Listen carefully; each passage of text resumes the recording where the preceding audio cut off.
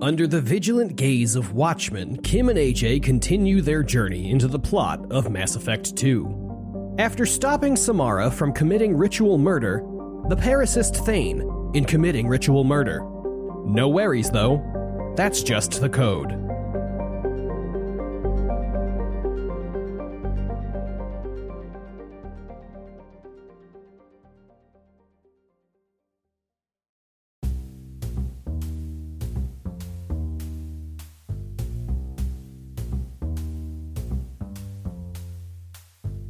Hello, everybody, and welcome to Asynchronous, a video game catch-up show. My name is AJ. My name is Kim.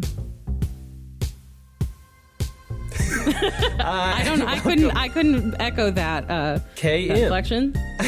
Welcome to the show, episode 4 of season 4, playing Mass Effect 2. And we today are talking about the dossiers for the assassin and the Justicar. And also some other Ilium stuff. Wink is what I put in my notes. Nice. So if you haven't done that stuff, then scoot on out of here. Yeah, see ya. But otherwise, man, this game is so good. Yay. Every time I finish playing this game, I just want to keep playing more, to the extent that I actually started playing a bit of the stuff that we're going to play next week already. Nice. So I'm having a great time. But before we get into all of that, Kim, you have bullshit. Of course I do. So those of you who listened to our Mass Effect 1 season will know that around the time that we were playing that game, I found out that some good friends of mine were having a baby. And I attempted to convince them through the medium of podcasting to name their child after a planet from Mass Effect 1. Unfortunately, that didn't work out. My plan failed.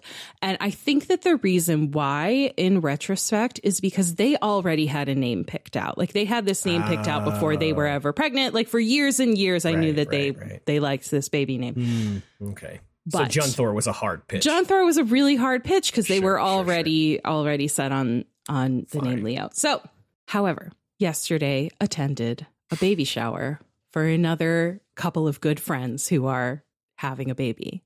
Mm-hmm. Which is usually why you have a baby shower. Anyway, I just showed up at a baby shower. I just showed up at a baby shower. I'm going to call my next birthday party a baby shower. Shit. It's a shower for me. I am the 30 baby. years later. So in this case, the baby does not yet have a name. There's apparently a short list, and they want to meet the baby and then decide what to name the baby. Sure. This is my chance. This is it. And so I present to you names of Mass Effect 2 planets that I think would make good baby names. Yeah. Now, I have 3 categories here. I've organized these into categories. Of course. The first is planet names that sound like baby names, but they have unique spellings or a little twist on them. So, for example, there is a planet called Jonas, Jonus. Sounds like the real name Jonas. Yeah. But it's not. There's a little bit of a unique spelling there. Great for a big fan of the Jonas Brothers, I think. Neither of these parents are, but maybe they'll like the name anyway. Mm-hmm. Yeah, I think it's beautiful. Yeah. Allow me to play child devil's advocate for a second. Joan, the NUS is reminiscent of anus. So I think a Janus is in the future of that child or something. I'm just trying to get in the mind of a middle school bully, you know? I guess that's an important perspective for us to have. Yes, please. We can't be all blue skies here. It's true. They can't all be winners like John Thor. Next up, we have Tarith, Tarith. Okay. Sounds like Gareth, which is a name, but has a little spice to it. Yeah, I like Tarith. Yeah. There's no way you can think of to bully someone like Terpiss or something. Or, I don't know. I'm already sick of this. Okay, if that's the best you can come up with, I'm feeling good about this one. I'm already sick of the bit. And that's as someone who's had a podcast for almost 2 years as a bit. So yeah, that's true.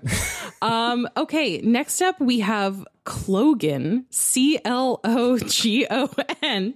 Sounds kind of like Logan, which is a name, a beautiful name. But again, just a little bit different, just a little bit unique. This is how we're naming babies these days. Everybody's got to be unique.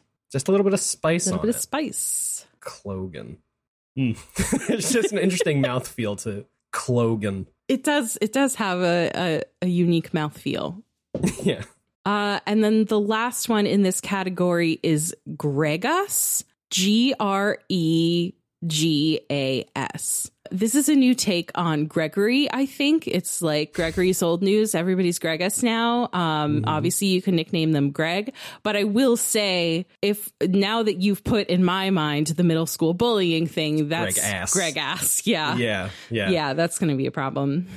There is something kind of like medieval about Gregus, like Sir Gregus or something. I do. That's a good point. Is very... I almost said broad. I don't know. There's something very broad about the name Gregus. Noble. Maybe. Yes. So next up, the next category I have is what I'm calling virtue names. So you may be familiar with the concept of virtue names. It is a common way to name a baby.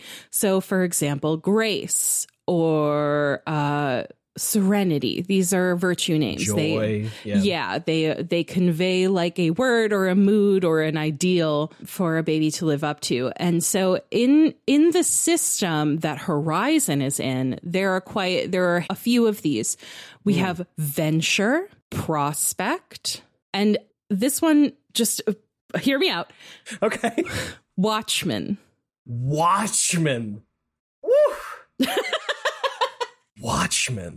Can you imagine meeting someone named Watchman? No, actually, I would I have a meeting with Watchman at 2 p.m. and I would say, cancel that immediately. I do not want to be in the same room as Watchman. It's powerful, right? It's a little too powerful, I think.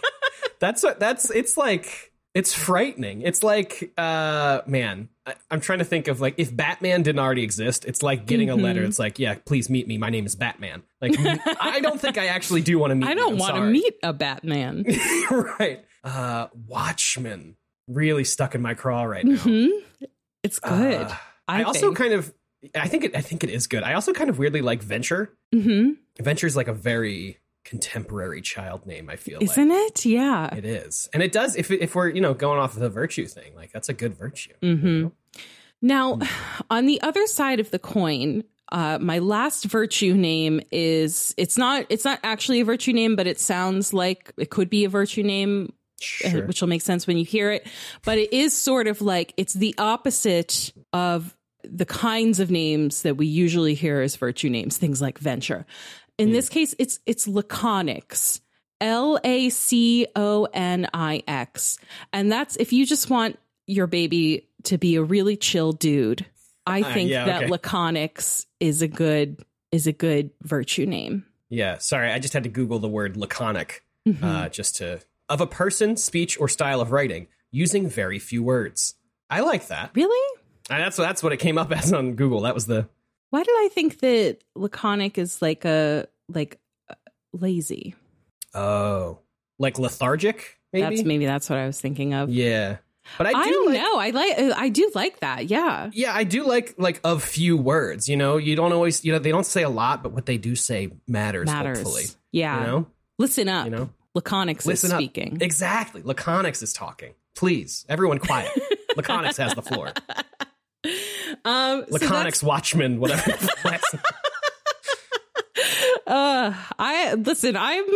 Some of these are jokes, but the more I say them, the more I'm like, Anyway, finally, our last category is just some really good names, just some names that I'm like, I like the mouthfeel of this. Give me more. So the first one is Thrivaldi. Ooh. Thrivaldi. I think this is very elegant. Mm-hmm. It sounds kind of like Vivaldi. Maybe it will inspire the baby to be a musician or a composer one day. Yeah. It's just very elegant. It is very good. I really like it. It's fun to say Thrivaldi. Mm-hmm. But I did also make the Vivaldi connection. But if the kid doesn't like music, maybe that's going to be like some undue pressure. Oh, You know, of like, I have to live up to my second 2/3 of my name being Valdi. that's true. That's true. That could put some pressure on. Something to think about. It's a good name, though. Yeah. The next one is Flett. Flett. Oh,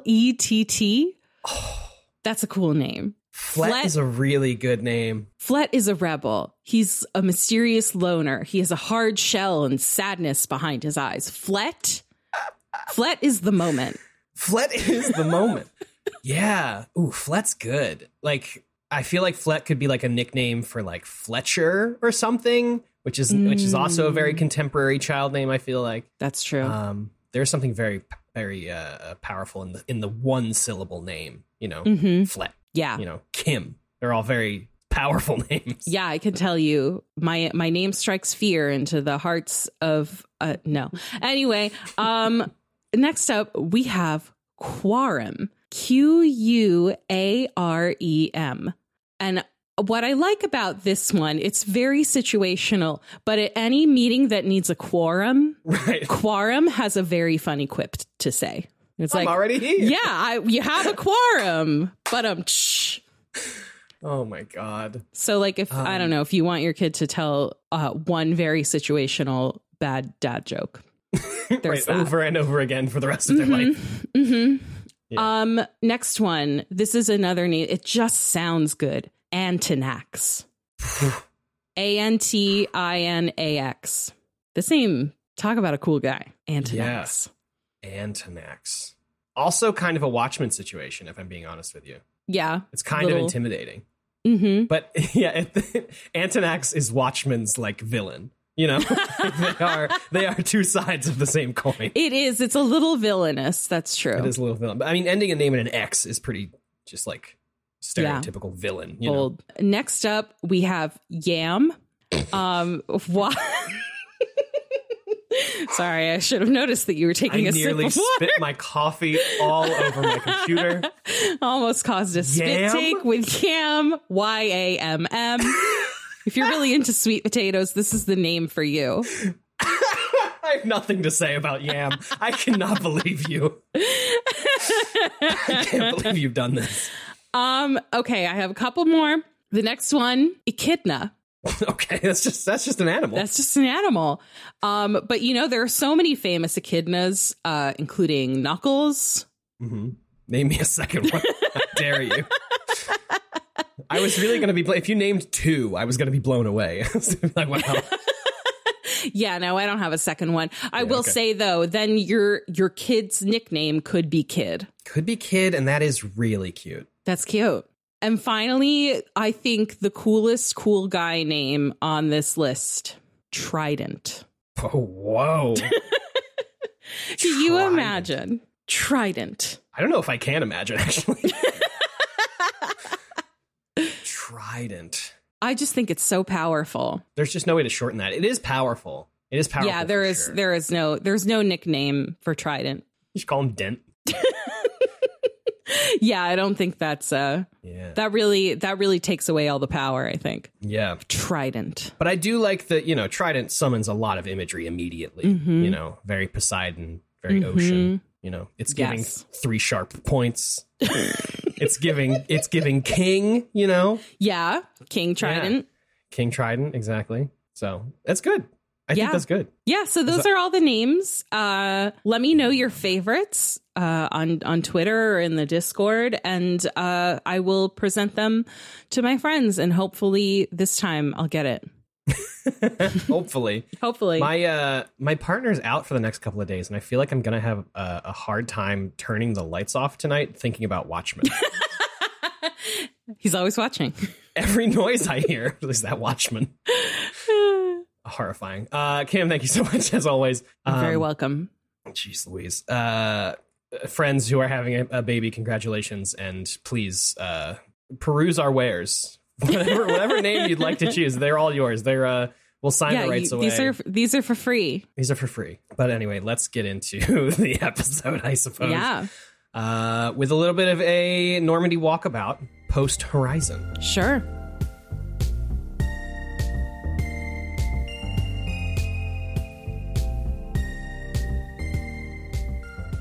Oh, man. Yam. I can't. We are back on the Normandy after the Horizon mission, just running around, seeing what everybody's up to. I gotta tell you, you said this last week that Garrus doesn't have anything to say. And even at the end of today, like where I've done 2 more missions and also talked to another past crew member with Garrus present, he's still just calibrating. And it makes me really, really upset. Yeah, he will continue to calibrate for a while, too. And it's one of the biggest weaknesses of this game is that until the point where your squad mates have like missions for you, they really run out of dialogue for a long time. And it makes it feel a lot less. It makes the Normandy feel a lot less alive. Yeah. Yeah. Someone also in the Discord pointed out that one thing that was a bummer for them in Mass Effect 2, this was Lost in the Sauce spelled SAU5. Very good name. Wow. They said, I think ME2's biggest weakness is how the squad mates don't interact with each other in any meaningful capacity, which leaves the game feeling like 12 individual disconnected stories. 3 does a better job of that, albeit with far fewer squad mates. That is true, which you will see in 3. I also think that 1 kind of does it better by like it's sort of a goof, but those conversations that the squad mates have in the elevators sometimes I think do a good job of just like filling in that space of like, are my squad mates getting to know each other? Right. Here, we get very little of that unless you happen to take 2 squad mates on a mission and they exchange some dialogue together. Yeah. Or there are a couple of, and I don't want to spoil it, but there are a couple of scenes that you may get where a couple of characters interact and Shepard like interacts with them as well. Yeah, just gonna keep it vague, and you'll see. I love when you when get there. characters interact. Yeah, I love getting to interact with characters too. So yeah, but like those are very far and few between, and so it's definitely I think it's a very valid criticism of this game is that like the dialogue becomes very much in service to whatever quests they have you going on. And it gives you a little bit less of like this getting to know you. I will say after you do people's loyalty missions, they tend to open up a little bit more and you do get more of that dialogue and it starts to feel more kind of dynamic again. But yeah, in between you'll go for these long stretches. And also once somebody gives you their loyalty mission, until you do the loyalty mission, like you can't really talk to them. They'll just be like, remember my loyalty mission? And you can be like, can you remind me what your loyalty mission is? Or just like, goodbye. I have already encountered that. That's fun. Yeah. Yeah. So like, again, it just feels a little bit like dead for lack of a better word. Yeah. Well, it's one of those things that like the writing in this game is so good in other parts that like it is extremely noticeable that it's lacking here. Which, like, to be fair, obviously that would be a lot of writing to do. Yeah, for sure. Yeah, I agree. So just wanted to make note on that. I'm upset that Garrus won't talk to me. Me too. Zaid says he's never seen anything like Horizon. He tells the story of an 8-year-old that he saved from some slavers and that now she lives on Omega, I think. But he says that she wouldn't have survived on Horizon. So he's like, Zaid's seen a lot of shit, but he's never seen anything like this. Ken and Gabby have a silly conversation when you go down to engineering where Gabby's like, oh, there's a new crew member down in the engine zone or whatever. And Ken's like, oh, they better not touch anything. And then she's like, oh, Gabby's like, oh, she's like, barely wears any clothes besides tattoos and some straps. And he's like, oh, I better go check it out. He's like, also, she's a convicted murderer. And he's like, oh, stop playing games with me. It's just very silly. Jack says she's really only here to survive the mission and then bounce. She says that Jacob doesn't know who he is and that Miranda's a B word. And that she could steal the Normandy if she wanted, but she won't. And then she gives us a little bit of her past, just kind of, she opens up about a whole bunch of stuff. She talks about vandalism and piracy, assault. She was a member of a cult, all this stuff. I do really love the line when she's talking about the cult. She says, she's like listing everything off. She says, joined a cult, kept the haircut, and then just like keeps talking. I think that's a really great line. And then finishes off that whole, like, talking about her past vaguely with, I learned how to survive and not be a victim. Is this also where she talks about I don't want to spoil it in case you didn't get it, but I think it's here, like a romantic relationship she was in. No, I don't think so. Okay. No, the only conversations I've had with her, I had this one, and then later there was one where she talks more about specifically about her childhood, but no relationship stuff yet. Okay. It's like sort of a throwaway. Oh, okay. Then maybe I just missed it. I don't know. Yeah. So she mentions that she was in a relationship with, like, she was basically in a poly relationship with two people, a man and a woman. And yet Jack is only romanceable by M. Shep. Boo. Nonsense. Boo. But yeah, apparently Jack was intended to be a pansexual romance until negative backlash from Fox News concerning the first Mass Effect game. Jesus Christ. Forced them to rewrite. Cool. Stupid. Great. We should let this be a lesson to us all about caring what Fox News has to say. It makes your video games worse. Yeah. If Fox News is telling you not to do something, you should probably do it. Anyway. Yeah. She talks about stealing a space station, which is why she thinks she could steal the Normandy. And she says, she connects two things as you talk. She hijacked a space station and then crashed it into a Hanar moon, which they were apparently not very happy about. Wild. She goes on to say that she's only alive because of instinct, and that's pretty much where the conversation ends. She ends it off by saying she feels weird, like, talking about the stuff, like she's never talked about it with anyone. So she says, "So fuck you, and thanks for asking." And then the scene ends, which I just thought was a nice moment. Mm-hmm. Cool stuff. Grunt still has no feelings about the mission. He says, "I fight, doesn't matter who for." Okeer didn't give him any information about the collectors. Gortney asks, what's in that noggin about these bugs? And he says Okeer spent all his time in old hatreds. So anything that wasn't related to the Genophage or, anything to do with the Krogan uprisings or revenge or whatever, it wasn't in Grunt's info packet or whatever you want to call it. He also talks about that he's remembered an imprint of the Battle of Canrum.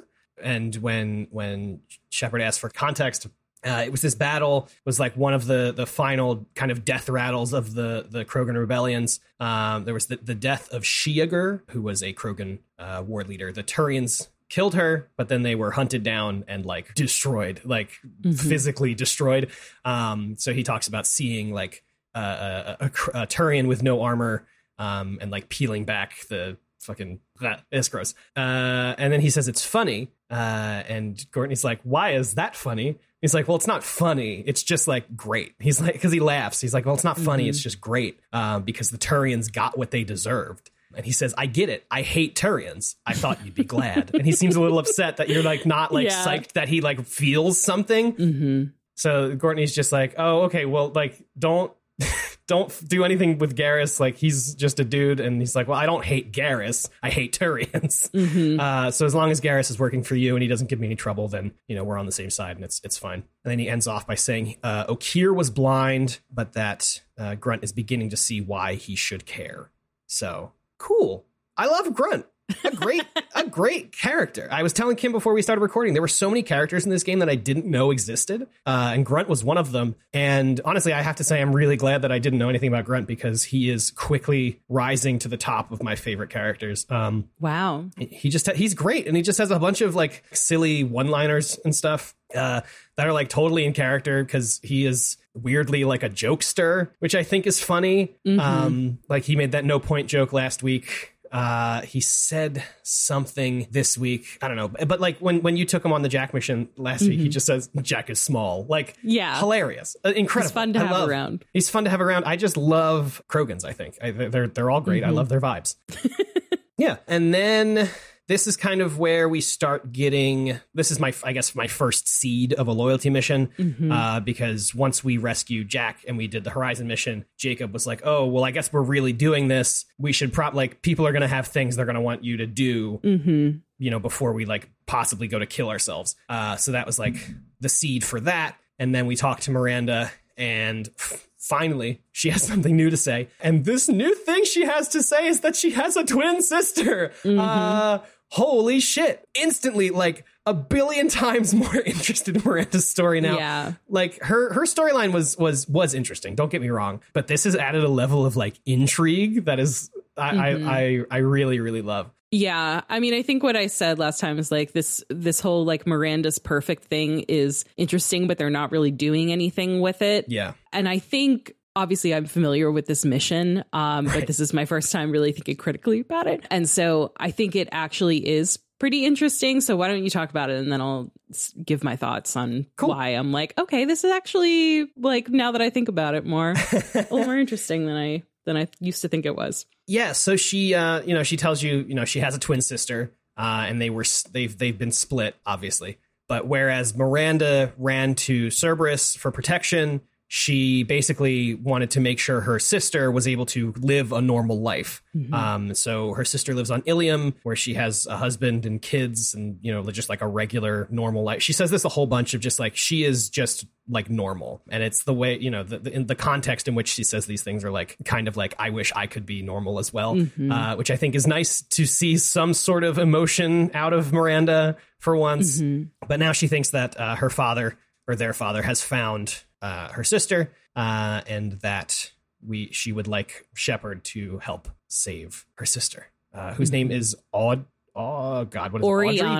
Oriana. I knew it was like a name that starts with an A normally. See, but they put you got it. It's like Ariana, but there's it's a little bit unique. That's how we're naming kids these days, baby. Yeah. Yeah. So I think that this is actually very interesting because it's like, especially this being Miranda's like genetic twin, it feels like this is her trying to carve out like, this is what my life would have been if I had a normal life. And that's why she's not, obviously she just like cares for her sister as well, but it's like she's creating an opportunity for another version of herself to have a life that she thinks she can't have. Mm-hmm. It's like, it's like her alternate universe kind of, but as for her own life, it's like she's kind of given up on it, right? Like she's resigned. Like we talked about this conversation you have with her sort of earlier in the game where she's like kind of resigned to being a tool for someone else's use, whether her father or the elusive man or whatever. And yeah, I think that's really interesting. And it's made me,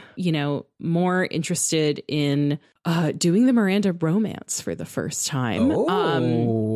Yeah, which I kind of was planning on doing anyway, because again, I'm trying to do things that I would never normally do. And you're not going for the Kelly Chambers romance? So the thing about the Kelly Chambers romance is that it is just a one night stand, and you can do that and still pursue. And there are one night stands in the next couple in this game and in Mass Effect 3. Oh, yeah, certain romances are not like locked in romances; they're just things, situationships. Sure. So yeah, I might still do the Kelly Chambers thing just to have done it, even though I'm not thrilled from what I know of it. But yeah, I am very interested to learn more about Miranda now. Yeah, it is really interesting that you laying it out like that. Like she is expressing agency of a life that like she wishes she could have. Like she is trying to do as much as she can to make sure a version of herself has a life where she feels like she has some sort of agency. That's good.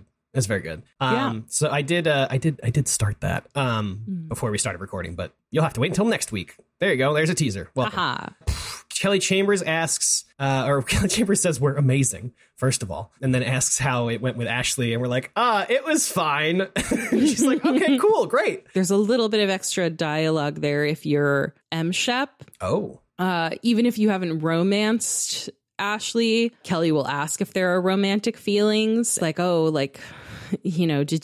was there something going on there or whatever? And you can be like, yeah, but it's over now, or yeah, and I miss her, something like that. So yeah. So then I checked the mail.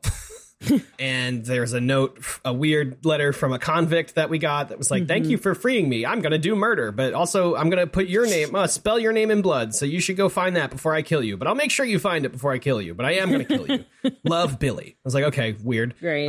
Fine. Cool. I guess your actions have consequences. I truly don't know what the point of that. Yeah. There's a lot of messages you get like that, in this game where like after a certain mission, someone from the mission will just reach out and be like, thank you for doing this or whatever. Yeah, I don't know. I think it's just flavor. more than anything in most cases. We also get a letter from, or I keep saying letter, but I'm going to keep saying letter. We get a letter from Robin Reeve saying that she's reached out to the Alliance and the Council, but they aren't doing anything about her family who was taken by the Collectors. So she got our information on Horizon, right? They were taken on Horizon? Yes. Sorry. Yeah. On Horizon. So she reaches out to Shepard and is like, help. I said, okay. So I got another email that you are not going to get. Oh. If you romance Kaidan / Ashley and see them on Horizon, you get an email from them. Oh, man. Okay. Yeah. So, and it just so happens that Kaidan and Ashley's voice actors recorded and released like them reading these emails, and they are both so well done. Whoa. So I don't know if you want to like listen and live react to this, or I don't know how you want to do it, but I really wanted you to hear these just because they're so good. And it's also, the letters are very different, not very different, but like they're absolutely different letters as between Kaidan and Ashley that are just great for characterization. Shepard, I'm sorry for what I said back on Horizon. I mean, I spent 2 years pulling myself back together after you went down with the Normandy. It took me a long time to get over my guilt for surviving and to move on. And I finally let my friends talk me into going out for drinks with the doctor on the Citadel. Nothing serious, but just trying to let myself have a life again, you know? And then I saw you. And everything just pulled hard to port.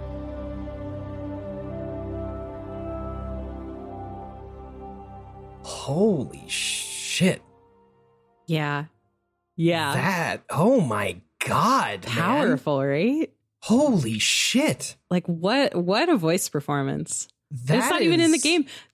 Apparently he did that for like a little like Thanksgiving treat for the players, and then Ashley's voice actor was like, "Oh, I'm going to record one too," and did it. I'm like sweating. Jesus Christ.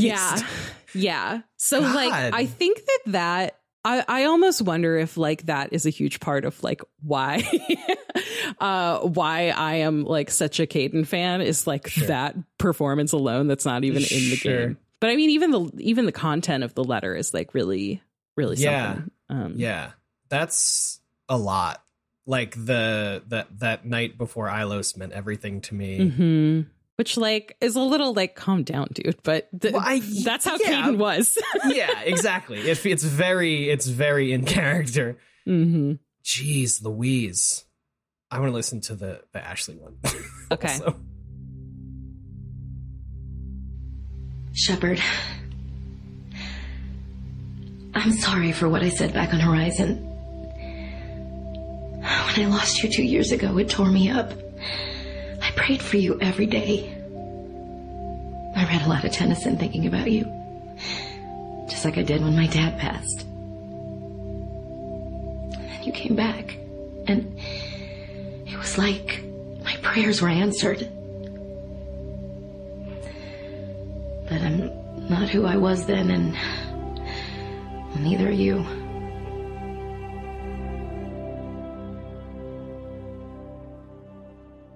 Also very good. I gotta say, the Kaidan one is better. I think, it's just like he really takes his time with it, but still extremely good.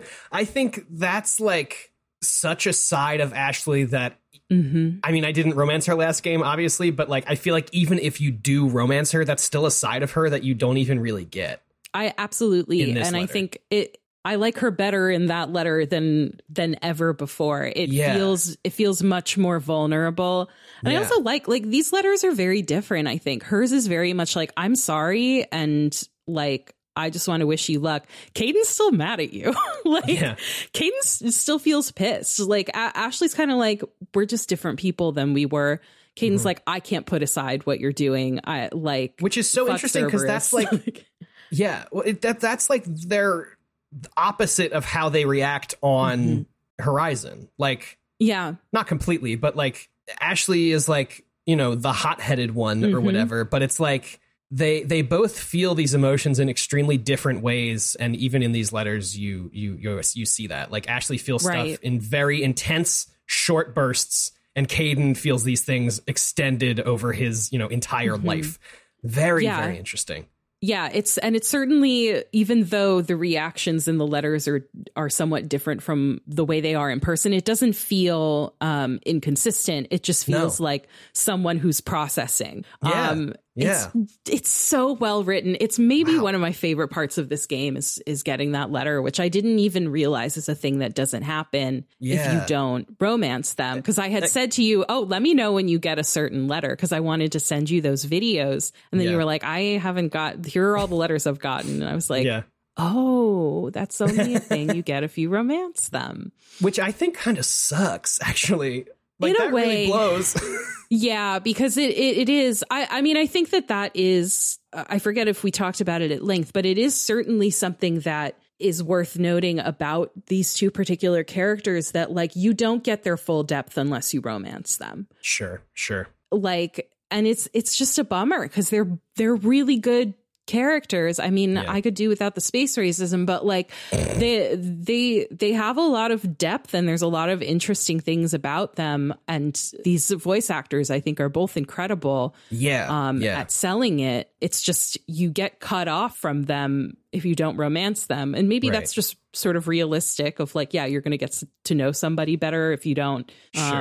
You know, if you are in a romantic relationship with them. But I think when you compare them to the other characters who you spend a lot of time talking to in Mass Effect 1 and learning a lot about their families and their backgrounds and, you know, whatever like generational trauma they have. Sure. It does feel like Caden and Ashley sort of get the short end of the stick. It's good stuff. Yeah. Thank you so much for sharing those.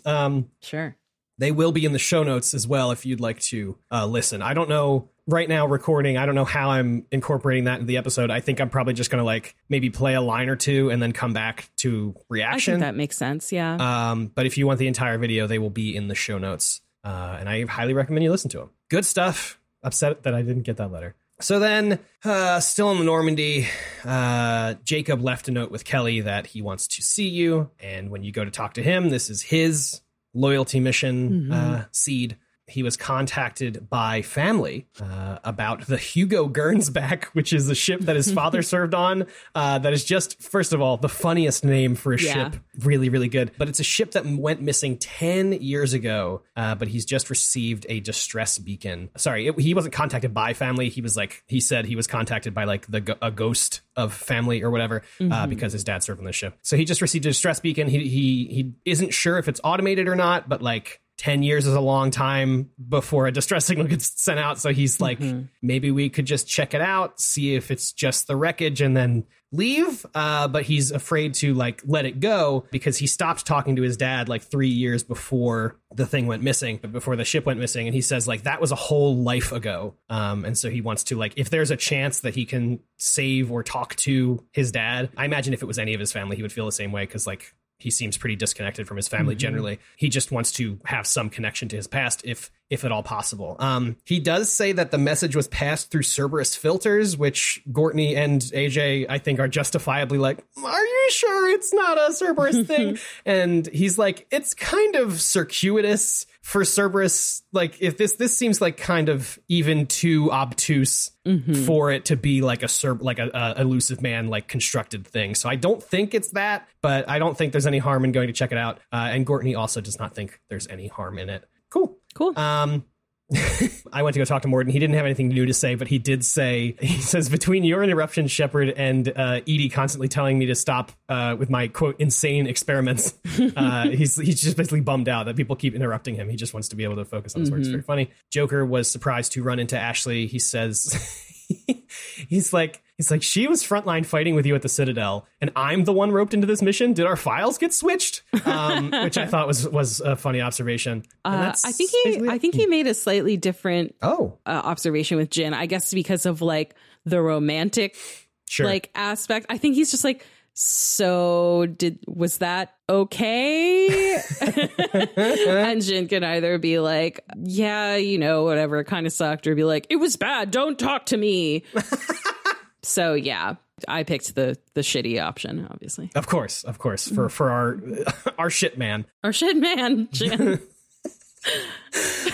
So that's everything I did on the Normandy. Was there anything else that you wanted to touch on? No, I got a few. So like these, depending on like if you accidentally fail to talk to someone in between missions, you can like get these in like slightly different places. Yeah. But yeah, so like there's a few things that I got, or like one thing that I got after Horizon that you have not gotten yet, but I'm sure that you've gotten it by now.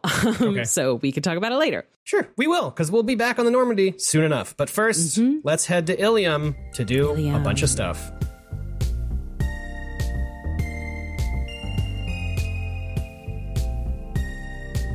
Yeah, so Ilium is an Asari planet that is very like, it's sort of, I'm trying to think of how to describe it. It's like, it is an Asari planet, but it's not really like, I think, controlled by the Asari government. So it's a little, it's like Omega, but with like, it's like fancy Omega. Yeah, if you bring Garrus here, you can like look out on the vista and he's like, this might look nice, but it is just like, there is probably worse crime happening here than on Omega. So like, don't let that fool you. It's okay. So it's sort of like a trade point between the Terminus systems and the Asari republics. So all of the rules of like customs and things are relaxed because it's not officially an Asari world. Yeah, it's kind of like that. And it has sort of a Noveria vibe of like this place is kind of run by corporations. Oh, yeah. It's interesting you say that because one of the first people you run into here or who you can run into, which I don't think you did because you killed them, is Gianna Parasini. Yes. Who was the undercover... She was undercover for one of the other corporations on Noveria with the, I don't remember his name, the Solarian bad guy on Noveria who Gortney got arrested. Gortney had him arrested, but Jin got them killed. Jin had them kill each other. Yeah. Which is fun. So yeah, she's, still on undercover business stuff. And, I don't know, Gortney's friendly enough with her. She doesn't really care about the business things. So we basically just like do a sting for her of like trying to there's an Asari woman who is like stole some schematics from Noveria or smuggled some schematics from Noveria. And she's like, can you get her to try and sell these to you? And you're like, yeah, sure, I guess. You do that. And then Gianna's like, haha, got you. You owe us a lot of money. And she's like, oh, no. You've been entrapped. You've been entrapped. Yeah. And so that's that whole mission. And then you can talk to Gianna. And she's like, thanks for helping me do white collar crime. Literally, she like calls that out. She's stopping you or she's preventing white collar crime, I guess, because she like represents the corpse, right? Right. Yeah. But she is also like you said, entrapping and like going undercover and stuff for these companies. And she says, it's like if you took the worst of corporations and the worst of cops and put them together. And that's what Gianna Parasini does. She said, when I was growing up, I wanted to be CSEC or a cop, but I couldn't because that's not where the money is. So I got into corporate. Sick, and Gianna. Then I got into, the espionage stuff. And white collar crime is much cleaner and doesn't send you to bed with things that you'll never want to see again. Which was like, okay, I guess. Or so I said, if you're living in Jin's universe, just gets you killed. Just get you killed, yeah. So then Gortney said, it was nice seeing you, and then they leave. So one of the things that is like immediately you are approached by Karina, who is God, what's the word? Oh, concierge. Concierge. What they call her, yeah. Thank you. And she's basically like, hey, Liara Tassoni wants to see you. She's, she has an office right on the trading floor. And you're like, oh, what do you trade? And she's like, oh, weapons, blah, blah, blah, people, etc. Indentured servants. And Courtney's like, I'm sorry, wait, people? She's like, yeah, they're indentured servants. And Courtney's like, okay, so slavery. And she's like, no, we pay them. They sign contracts. It's very legal. She says her defense was they agree to the terms and they agree to the terms to pay debts or avoid imprisonment, which is just slavery. It's just Indeed. slavery. slavery. It's just slavery. But that's, it really fits with the Ilium is just like Omega with a bit of spit shine, you know? Like this is no different than Batarian slavers. It just has a nice shiny contract. It's just nicer. Yes, exactly. Fucking wild. And then there's a later on, I'll just skip to it now, but later on you can run into a Quarian and an Asari who's like, the Quarian is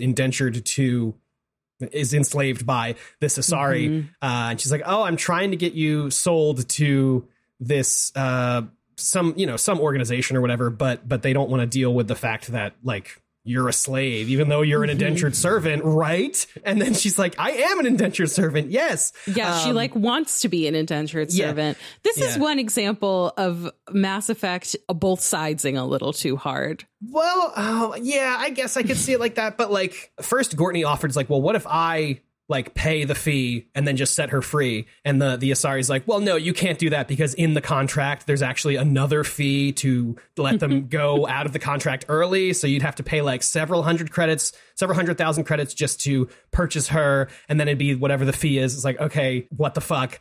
And then you can go talk to the Asari and be like, hey, if you buy this servant and then also pay the fee, then like your company will actually look good for getting someone out of enslavement. And that Asari is like, yeah, okay, you're right. Which was like her whole hang up was like, oh, well, we don't want to buy a slave because that looks bad for business. And it's like, no, you can actually free a slave, which is good for business and the person, I guess. Yeah, it's a bit both sidesy. I see what you mean, but I don't know. I guess it didn't read like that to me. Because in my mind, like, she is bad. Like the Asari I think it's just the fact that like if you talk to the Quarian, she's like, I want this because I need to pay off my debts. Right. I mean, I guess anyone who's thinking a little bit more critically will be like, it's bad that she has to do this. But yes, I don't know. Yeah. But anyway, so that's the whole slavery, indentured servitude angle of Ilium. Great. So then you can go talk to Liara. Did you do anything else in that bar? In the bar? Yeah. I don't. It depends. What thing are you talking about? So there's a few things. Did you run into our old friend Conrad Werner? No. Okay. You may not have spoken to him enough in Mass Effect 1, which I have never done before, but apparently I did this time. So there's a few times that you run into Conrad Werner in Mass Effect 1 if you like happen to like go to the Citadel enough times and like walk past his little spot. And if you like complete that mission, I guess, of running into Conrad Werner enough, you see him here in Mass Effect 2. And Jin, so my situation with Conrad Werner in the end, it ended with Jin pulling a gun on him, and I don't remember why. It was either just like he was annoyed with him, or Conrad was like, I want to be just like you, and Jin was like, don't, because you're just a civilian and you don't know what the fuck you're doing. Sure. So because I did that, like Conrad will come back sort of either way if you do his mission, but because I picked the renegade option, Conrad comes back and is found in this bar in Ilium making a scene and causing trouble. Yeah. Because he's decided to be this like tough guy, sort of renegade type. And if you like walk in and talk to him and like, he's like, oh my God, you were dead. But like, you're the reason I'm like this. Like you taught me to be tough and whatever. And you died. Jesus. And like, they needed like, we needed someone like you. You were gone. Like, and so I stepped up to fill the role. It's like, Conrad, do you have any combat training? He's like, no, not really. And he mentions that his wife is supportive because she, quote, even paid for my shuttle fare off world. Fucking Christ. And I think at some point, maybe it's how you start the conversation, but it's like you walk up to him and he's like, oh, you know, what are you going to do? Because he's been harassing the bartender, and you walk up to him and you're like, stop this. And he's like, what are you going to do about it? And the most renegade option is to shoot him in the foot. So that's what Jin did. And he's like whining about it. But basically this ends with Conrad being like, I'll show you. I'll be like, you know, I'll be the toughest tough guy out there. God. Now, there are a few ways that this can go. certain options you choose. You can like convince Conrad to like go home and stop being like this, or you can just sort of be like, all right, whatever, like I'm gonna let you like live your life. But if you do the most renegade thing like Jin did, not long after this you overhear a news report that Conrad has been killed on Ilium. No! Something about him like jumping on top of a bus and dying or something, like falling off and dying. I don't know. So Conrad has unfortunately passed away in my game. Wow. But there are versions of this where Conrad lives on to Mass Effect 3 and either gets killed then because you see him in Mass Effect 3 and like say something rude to him then, or if you like continue to like be as Paragon as you can in these conversations with him. I think he actually goes on to like do great things, like he does like save somebody or something. So yeah, that's the story of Conrad Werner, which I think for both of us now has ended. Wow, that's wild. That's so funny. There are also a couple of interesting conversations you can overhear in this bar. I don't know if you remember doing that, the bachelor party.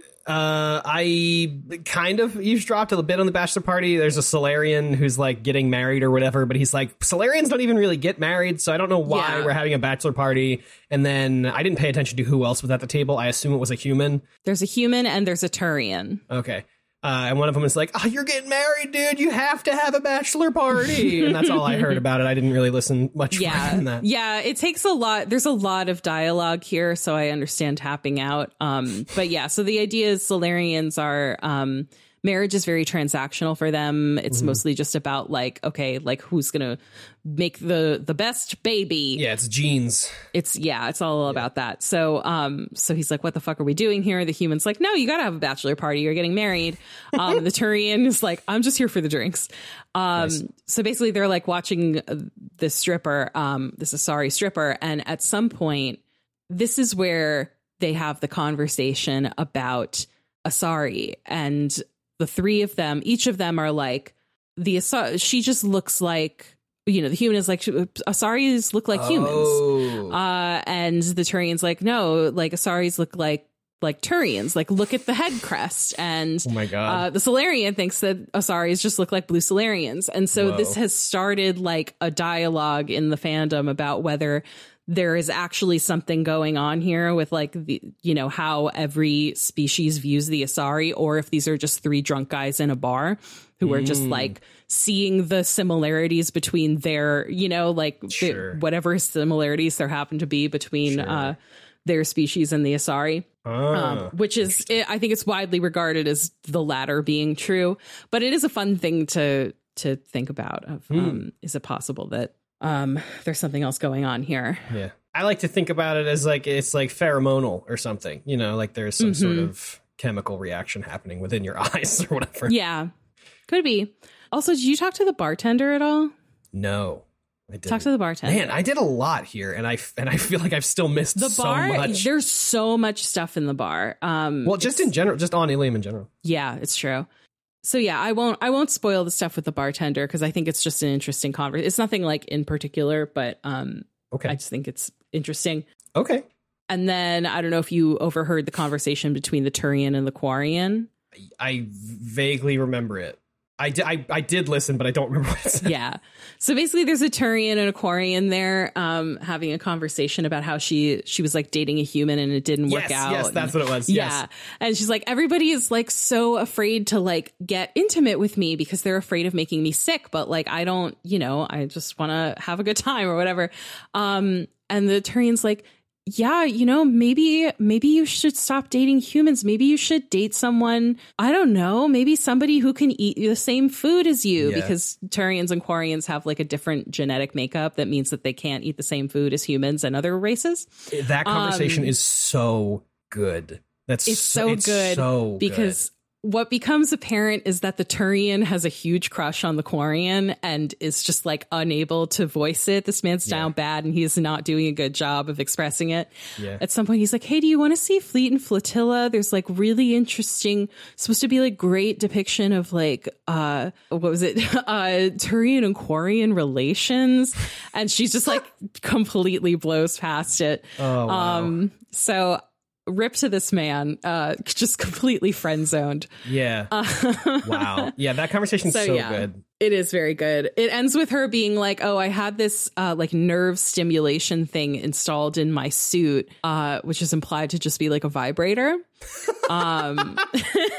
like, let me power it on right now. I'm like, girl, what are you doing in a bar? Anyway, oh but God. you know, good for her, I guess. Yeah. Incredible. So wow. yeah, I'll stop talking about this bar now. It's good. No, it's really good. It's great. Ilium World is such building. a dense place. For house, even it's very small, which I guess is kind of the definition of density, right? Like it's a lot. In a small I space. guess so. But whatever. But they do a good job too of making it feel populated, and like when you look out on the horizon, you see it's like a huge city, like a huge bustling city. So they've done a great job of taking this small space and letting you extrapolate out and realize what a big bustling city this is. Yeah, yeah. Also, as soon as you show up, you run into an Asari. Sorry, I forgot about this. No, that's fine. The bar stuff is really good. But you run into an Asari and it's like, hi, I have a friend who has a message for you. And you're like, okay, what's the message? And then her eyes roll back in her head and she starts speaking and says a whole bunch of stuff about the Rachni, and then ends off this whole thing about like, thank you for saving us, et cetera, et cetera. She says, Shepherd, we hide, we burrow, we build, but we know that you seek those who soured the songs of our mothers. When the time comes, our voice will join with yours, and our crescendo will burn the darkness clean. Sick. Ooh, it's good. It's really good. I still love the use of singing as like how the Rachni communicate. It's really good. She also says in there, the Rachni will sing again because of you, because, you know, we saved the Rachni Queen in Mass Effect 1. And then you can ask some questions of the Asari, but a lot of it, she's like, oh, do you know where the Rachni are? And she's like, no, that's kind of like blocked in my memory right now. When it becomes relevant, I'm sure she will let me remember and I can tell you, but not right now, where, you know, she's just being safe, biding time. And you can ask about the songs of our mothers line, which she tells you is like basically implying that the Reapers somehow altered the song of the Rachni, and that is what started the Rachni Wars. The line that she says is, something soured the voice of her people. Yeah. I knew you were gonna love this. Good. I was so excited for you to hear this part. I knew it was gonna be right up your alley. I was agog. I was aghast. Can Marius be in love at last? Sorry, that was a Les Mis reference. Love that for you. Yeah, that's sick as shit. This is the stuff that I love about this game. And there's a little bit more of this later on after we meet Thane. But we'll get there. I love this. I'm so excited for more Rachni stuff. Eventually, Sick. I assume in the next game. I can't imagine. The Rachni will the Rachni will return. The Rachni will return in Thor 5. Yeah, I am so hot on this. I would read an entire book about the Rachni. Amazing. Which actually, now that I say that, might exist. Just because there's like books for Mass Effect, right? Does Mass Effect have ancillary book series? There are. Yeah, I think there are like graphic novels at the very least, if not books. Like actual novels. Rachni. Oh, there's one of the things is Mass Effect books in order, which means there are several of them. Fuck! Oh my god! Oh my god! Mass Effect books worth reading? Oh, there's a bunch. Oh no! I don't have time for this, but I want to. Oh, there's 7 of them. All right. Well, I need them all. Yeah. I don't know why it never occurred to me to read these. I wonder if these are any good. Anyway, I'll get there later. I'm excited about the Rachni. Anyway, moving on. So then you can go and talk to Liara finally, and she is there. She's like in this office. She's in kind of a similar setup to what's her name in Aria in Omega. She's kind of got this like this office that like overlooks, you know, the rest of Ilium, whatever. But for me, I am like 100% sure this didn't happen for you. She says hi, they embrace, and they kiss. Oh yeah, no kiss for us. Yeah. Something worth noting is she has an assistant, which is really funny. I will say when you walk in, she says, have you ever faced an Asari commando unit before? Few humans have, or something like that. That is a line that Benezia says in Mass Effect 1. Oh. So yeah, it's just an interesting little callback that's the line that she's like on the phone and is saying that to someone when you walk in the office. Okay, yes. And then, yeah, that's the same line that Benezia said. That is so good. I love that.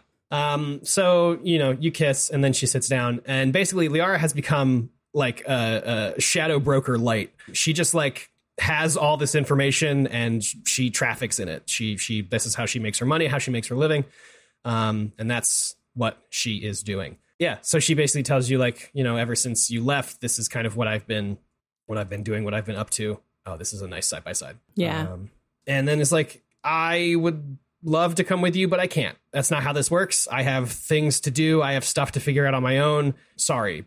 But Courtney's like, okay, but is there like anything I could do to help you still, even if you can't come with us? And she tells you that she needs you to hack into some security terminals and upload information to her security system. And when you're like, why can't you do it? She says, I have to be here on my end and my security system to make sure that nobody hacks into my stuff. This quest is so boring. It's a very lame way to kick off what is actually a very good DLC. Yeah, which whatever, it's fine. So you go and hack those things and you bring it back and she's like, okay, great. Once you hack the 3 terminals, you upload the stuff. She's like, okay, this information is actually going to get me possibly closer to finding the shadow broker. So thank you so much. And you're like, oh, can I help with that? And she's like, I don't really want to like, she's kind of like playing coy or whatever. But you can do that. And that does lead into the DLC. But I have not done that yet because we're going to do that next week.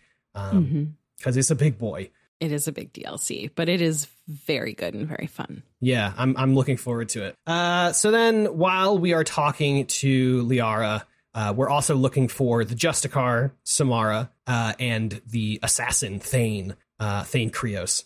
So, Liara has information, so she tells you information about both of them, roughly where they are or where they were last seen. And she tells you that Samara has last been seen at the shipping office or tracking office to do whatever she is doing. So you head down there and you meet with Officer Dara, who explains to you the concept of a Justicar. But right before that, you do see a Volus kind of walking around down in that area like, I've been swindled. I can't believe what's happening. I've been swindled. You're like, okay, great. But yeah, so you head down and Officer Dara tells you like, okay, well, the Justicar is here on some mission. I don't know exactly what it is, but she is here and she is led by a code and explains to you that the Justicars are basically Spectres if there had to be an analog. But even that isn't really true because they answer to a monastic code. And they are very strict about it. It's basically like a Paragon version of a Spectre. Like if the concept of a Spectre is very renegade, like they can do whatever they want to get the mission done, whatever. Justicars have the same kind of discretion, except that they abide by this code that is, like you said, extremely strict. Yeah, this is the chaotic good to the Spectre's chaotic neutral. I think it's lawful good, right? Like, maybe not lawful, but it follows a law, right? Yeah, there is a law to it. Yeah. For I don't want to get too deep into it, but for something to be the chaotic version, it's just like by whatever means necessary, right. I will do good or whatever. But I also think that is a very blurry line in terms of what is chaotic and what is lawful in terms of like, I'm following this and I will do whatever it takes based on my code. To do this thing, which is basically like you can do whatever you want, and if anybody is mean to you, you can kill them, and that's just part of the code, baby. Sorry, I didn't decide that. That's just the code. That's just the code. That's just the code. So Officer Dara is also an Asari, and so she like knows about the Justicar code and stuff. It's like I've been told to go arrest the Justicar for interfering with an investigation or something like that. I don't remember exactly what it is, but I know that if I try to arrest her, she will kill me. Yeah, I think what she says is the higher ups have asked her to arrest the Justicar because they're afraid that she might do something or hurt someone or kill someone that might cause like an interspecies conflict. And so they're like, just arrest her, just get her out of there. But like you said, if she does that, the Justicar, like the code requires her to like kill if necessary to get out of prison. Yeah. So she does not want to do that. By the way, who'd you bring on this mission?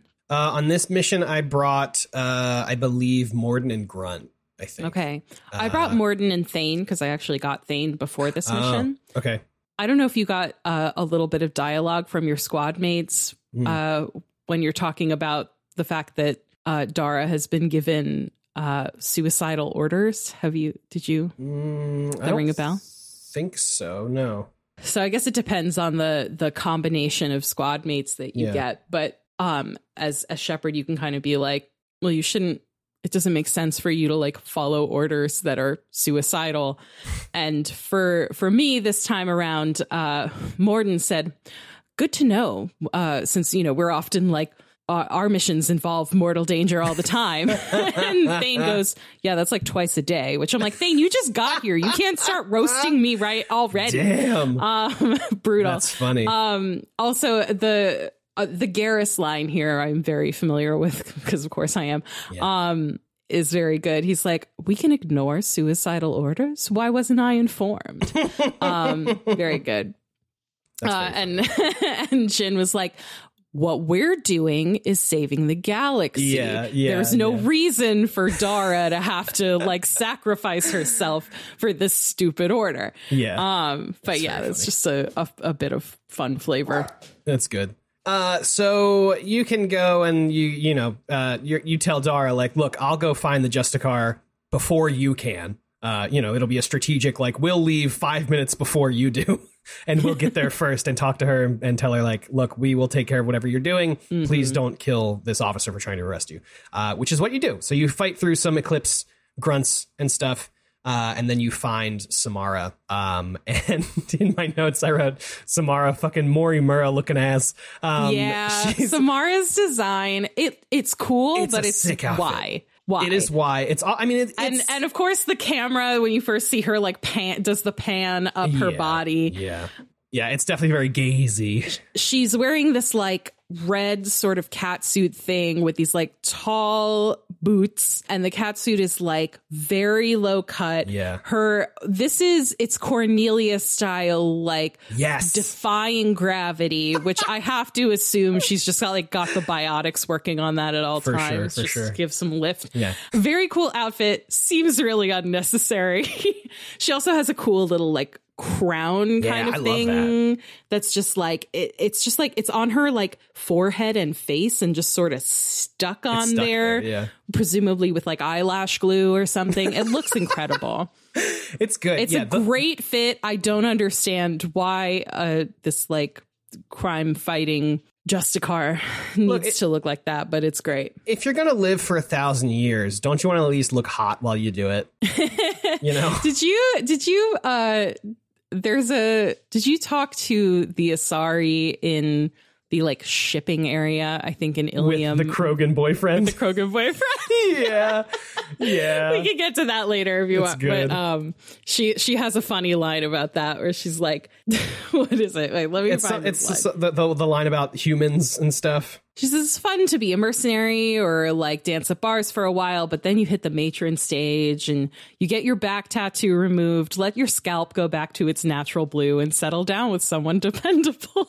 I don't think I got that line, actually. No? I must have just missed that prompt. I thought you were talking about the one where she's like, it's easier with humans because you only have to like tough it out for like a century, no offense. And then they die. Yeah, and then they die, but Krogans live a long time. Yeah. So it's like an actual life commitment. It's very good. I love that bit. That's so funny. It's a great bit. We can talk about it more later, but I just thought that note about, you like sow your wild oats when you're young, but then you settle down. You're right. Might as well look good while you do it. You gotta look good while you do it. So you get there and you tell Samara your whole plan of we'll do whatever you need us to do. and you can be arrested for a day. And so Officer Dara shows up and she's like, I'm going to take you into custody. And Samar's like, yeah, that's fine. I will do that based on the code. I'm allowed to do that for 24 hours. And then I have to kill you to get out. Yeah. I'm sorry. That's just the code. I can't do anything about it. It's just the code. This is the code. It's just the code. And Dara's like, yeah, no, I get it. So she like looks at Shepard and's like, please be quick. So Samara basically tells you that her mission has been to find out the name of a ship that an Asari she's been following was smuggled off the planet in. Did that sentence make sense? You're looking for the name of a ship that was used to smuggle an Asari, which is why she is also out of Asari space, because Justicars don't usually leave Asari space generally, because the code gets pretty iffy on other planets or in other systems, I guess. So she's like, yeah, I had to follow this Asari. She fled out of the Asari, space. So I had to follow her. You're like, okay, great. And she tells you to talk to the Volus Pitney 4 because she thinks that he has information. And so you do. You talk to him and he's like, hi, I'm a Volus. One of my favorite races in this game. Just a reminder, because we haven't really talked to a Volus since Mass Effect 1. They are these, short little round guys who wear these pressurized suits because because their planet, it's so good. Their planet has high gravity and like a really high amount of greenhouse gases, I think, or something. So they need like a ventilator suit that will, mimic the air from their planet. But they also need the suit to be pressurized, because if they're exposed to a lower gravity planet, they will literally split open. Oh my God, it's so good. Yeah. I love that shit. So anyway, he tells you that he's been smuggling stuff, but he tells you the last thing that he smuggled to the Eclipse was this drug for biotic enhancing, and then he like takes a pause and he's like, and it's also poisonous. You're like, oh, okay, so you sent them poison and they're mad at you for it? And he's like, yeah, wah, wah, wah. And like his partner has gone missing, assumes he is dead. So I believe that is, yeah. And so he tells you he will give you the name of the ship. No, okay, so he has an in with Eclipse because he was working for them, giving them stuff, and he's like, he knows where the headquarters is. He knows where the headquarters is, and he knows how to get, like, he has a key because he made a copy of the key that they gave him, and so you use that key to get into their place to then find out the name of the ship that the Asari was smuggled off of the planet. So there. You head into Eclipse territory. You do a bunch of shooting. You meet an Asari named Elnora, who's like, "Oh my gosh, you killed them all!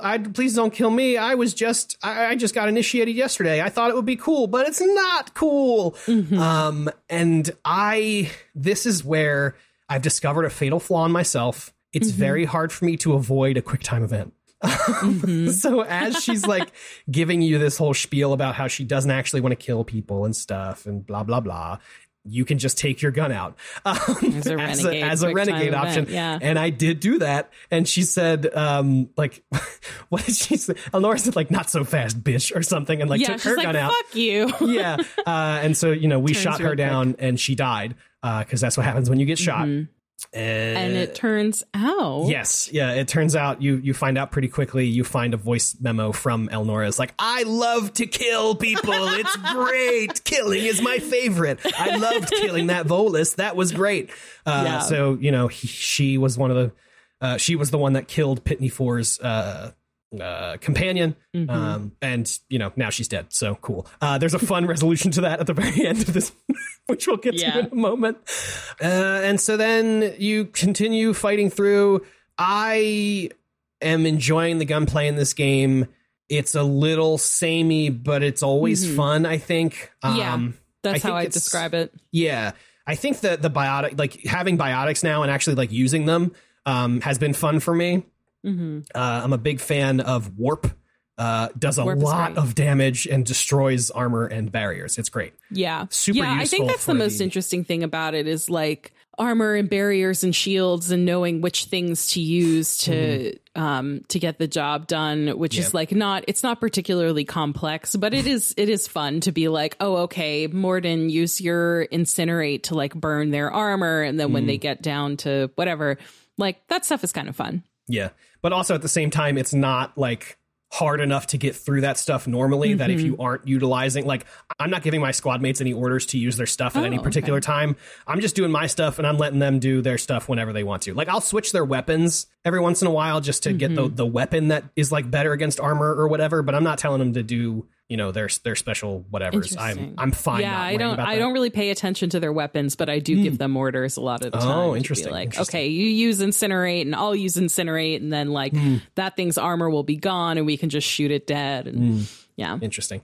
I did the Thane mission actually with Jack as well. So having two biotics, just like fucking throwing blue shit at the entire time was so much fun.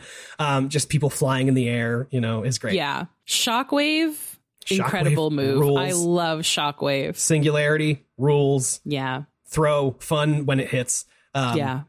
Eventually you find a Volus who has been injected with this biotic drug that has made him think he's like a biotic god or whatever. And this isn't Pitney Four's like companion. This is another Volus. This is just some Volus that they because we know that Volus is dead. That's like, okay. That's what I thought. That was just confirmed, and then we meet another Volus. Yeah, it's like, wait. They he mentions that like they like Eclipse basically was testing the drugs on him, injecting him with them. So yeah, I think this is just some other guy. Great. So you find him. It's kind of goofy, and then he goes in and is like, "I'm gonna kill Captain Wasea," and then he goes in. You can try and stop him. Actually, yeah, I did try and stop him, but he did not. Yeah. And so then you head in and you do a bunch of shooting and you fight a big, strong, biotic captain, and then you steal her data pad, and that has the name of the ship, the AML Demeter. Shout out to Hades. Hey. So then you get shout out to Greek mythology. Yeah, shout out to Greek mythology. What's up? So then you head back to Officer Dara and you're like, hey, I figured out what happened. You tell Samara that you found the name of the ship, and also you tell Dara that Elnora was the one that killed Pitney Four's compatriot. And she's like, did you do that in a renegade way or in a Paragon way? Because you can choose the paralog option, which is like, hey, I found out who the murderer is. And the renegade option, like as written out, is like, I did your job for you. Oh, no, I did. What Jin actually said was, turns out police work isn't so hard if you leave the station. Which I felt bad because I like Officer Dara, but I'm like, I think that Jin's going to be rude to cops at any opportunity. So. Sure. Yeah.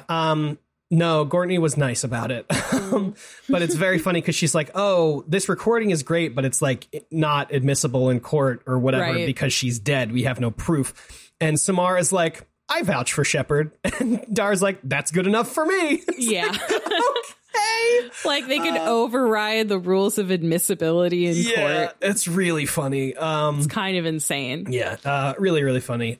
So that's that. And then Samara's like, all right, let's hop on the ship. And you do. Jacob is happy that she's here and says she'll be an asset. I got another letter here quick from Lizbeth Bainham from Zoo's Hope on Noveria. They're good. That's it. That's the whole note. More on that later, I think. Mm-hmm. Yeah. But for now, let's continue on Ilium. We're doing Thane now, baby.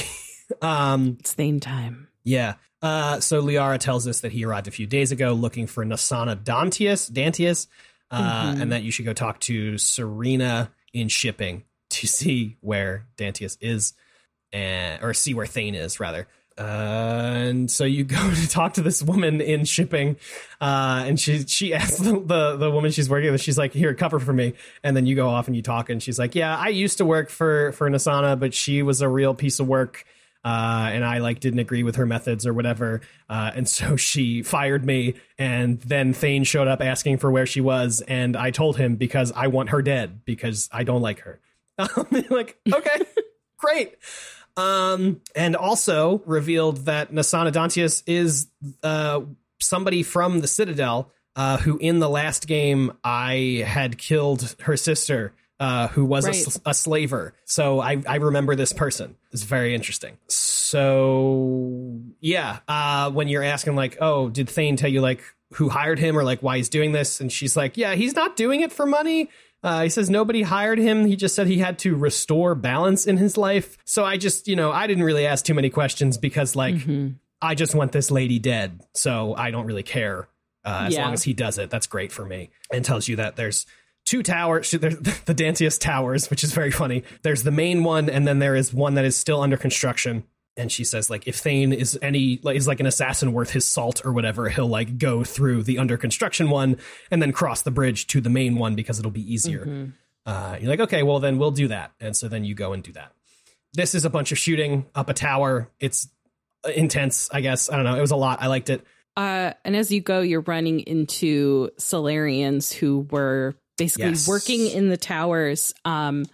And once Nassana realized that she was under attack by Thane, she had Eclipse come in and basically just like either evacuate them, or if they weren't out fast enough, she just had Eclipse killing all of these like innocent Solarians. And she didn't even send Eclipse after them. She sent like the robot dogs or whatever. Oh yeah, the mechs. Yeah. And yeah, it's as you continue to run into these guys, it becomes clear that like Thane is also trying to protect them.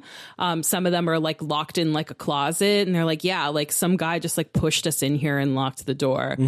And in another case, like you open up a door and find them, and there's like a dead Eclipse grunt on the ground, and Jin is like, you guys killed this guy? And they're like, no, like some guy came in and like killed a bunch of Eclipse soldiers, like who were threatening us or whatever. Yeah. So I the whole Solarian thing here, the idea that like she's just killing Solarians because they happen to be here, feels a little like forced.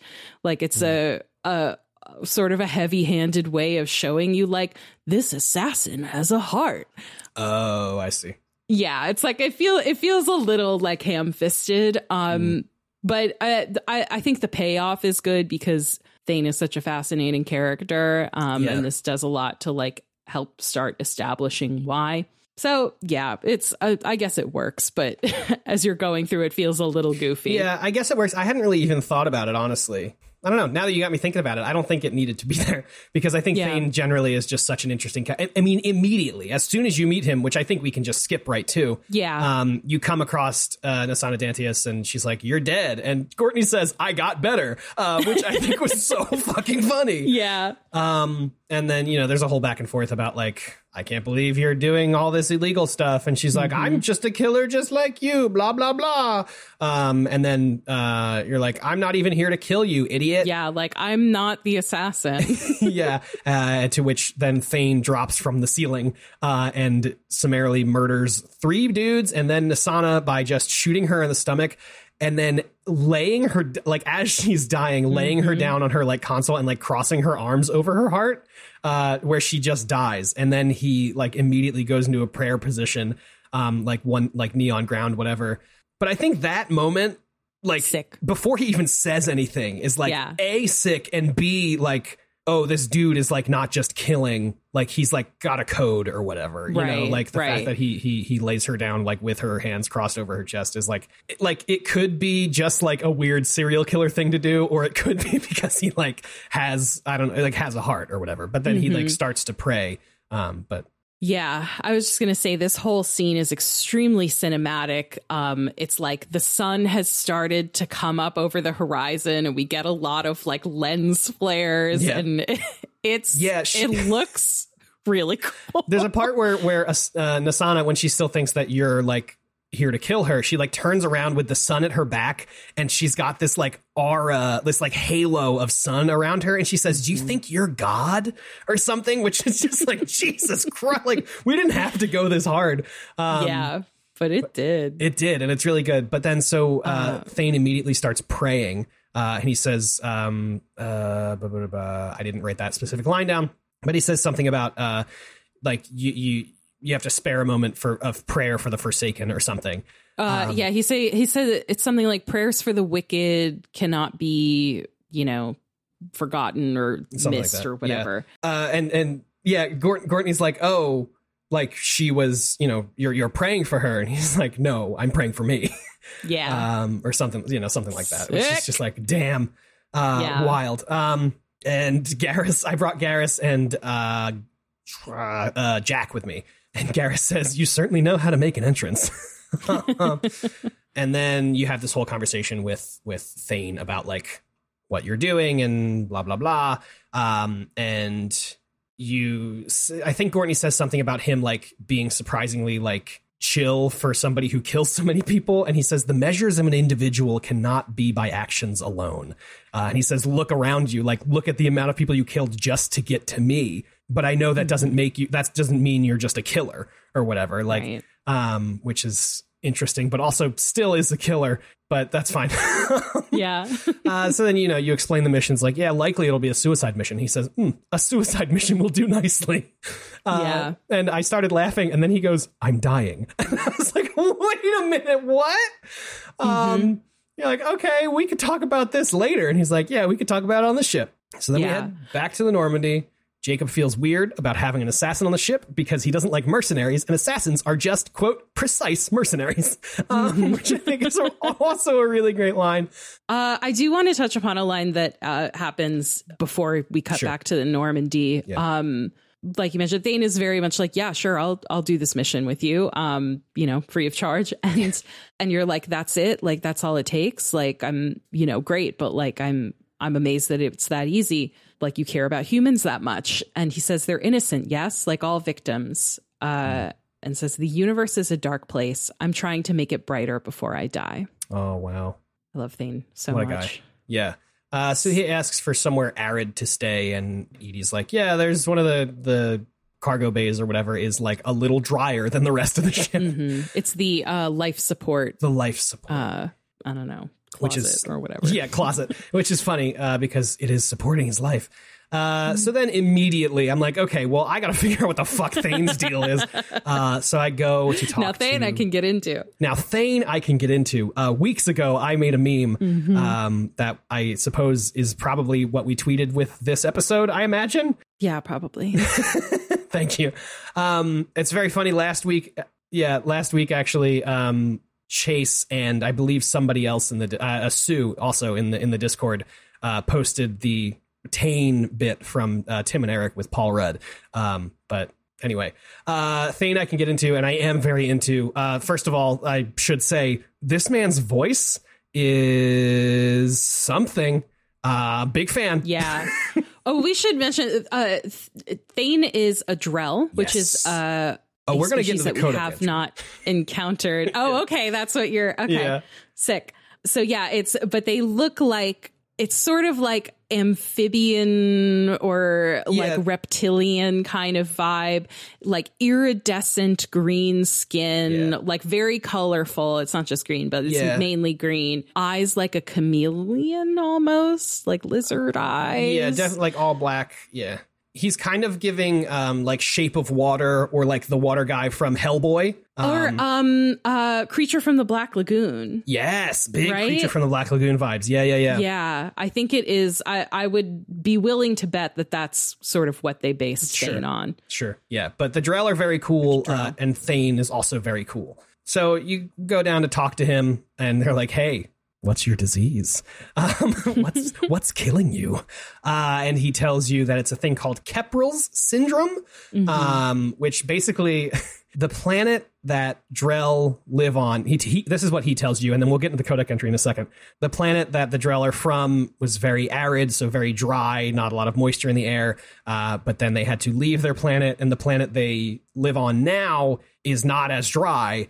So gradually, the moisture in the air starts affecting the cells in their lungs, and then they just suffocate. So the longer they spend in these like moist spaces, the quicker they die. So he's like, I have like Yeah. 8 to 12 months, depending on how dry I can keep the environments I'm in. It's like, geez Louise. Yeah. Absolutely horrifying. And he tells you that the Hanar are working on a genetic like adaptation.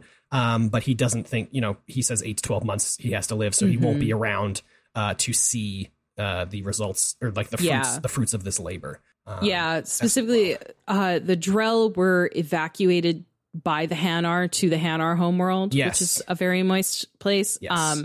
So they have a very strong relationship, these two species. Yeah, so just to get a little more into that, I immediately hopped into the Codex because I needed to know more about this. The Drell are from a planet called Rakana. And basically what happened was that they industrialized too fast. They poisoned their water. They destroyed the atmosphere. They destroyed the topsoil. So there was like impossible to sustain life on this planet. And so then the Hanar began rescue operations. And out of the billions of Drell on the planet, only 375,000 were able to be saved by the Hanar and brought to Kaji, which is the Hanar planet. And there was basically like an accord made of like, well, the Drell will do things that the Hanar physically cannot do. Right. And because the Hanar are just big jellyfish. Yes. For those who don't remember, they're just big, weird kind of jelly people. And the Codex says you're like really unlikely to find a Hanar on Kaji without a Drell attendant. Because they are just like so intertwined now. Love it. Shit's so good. It's awesome. Big fan. Yeah. And it's keeping in that theme, what Thane does for the Hanar is kill people. Yes. Yes. Yeah.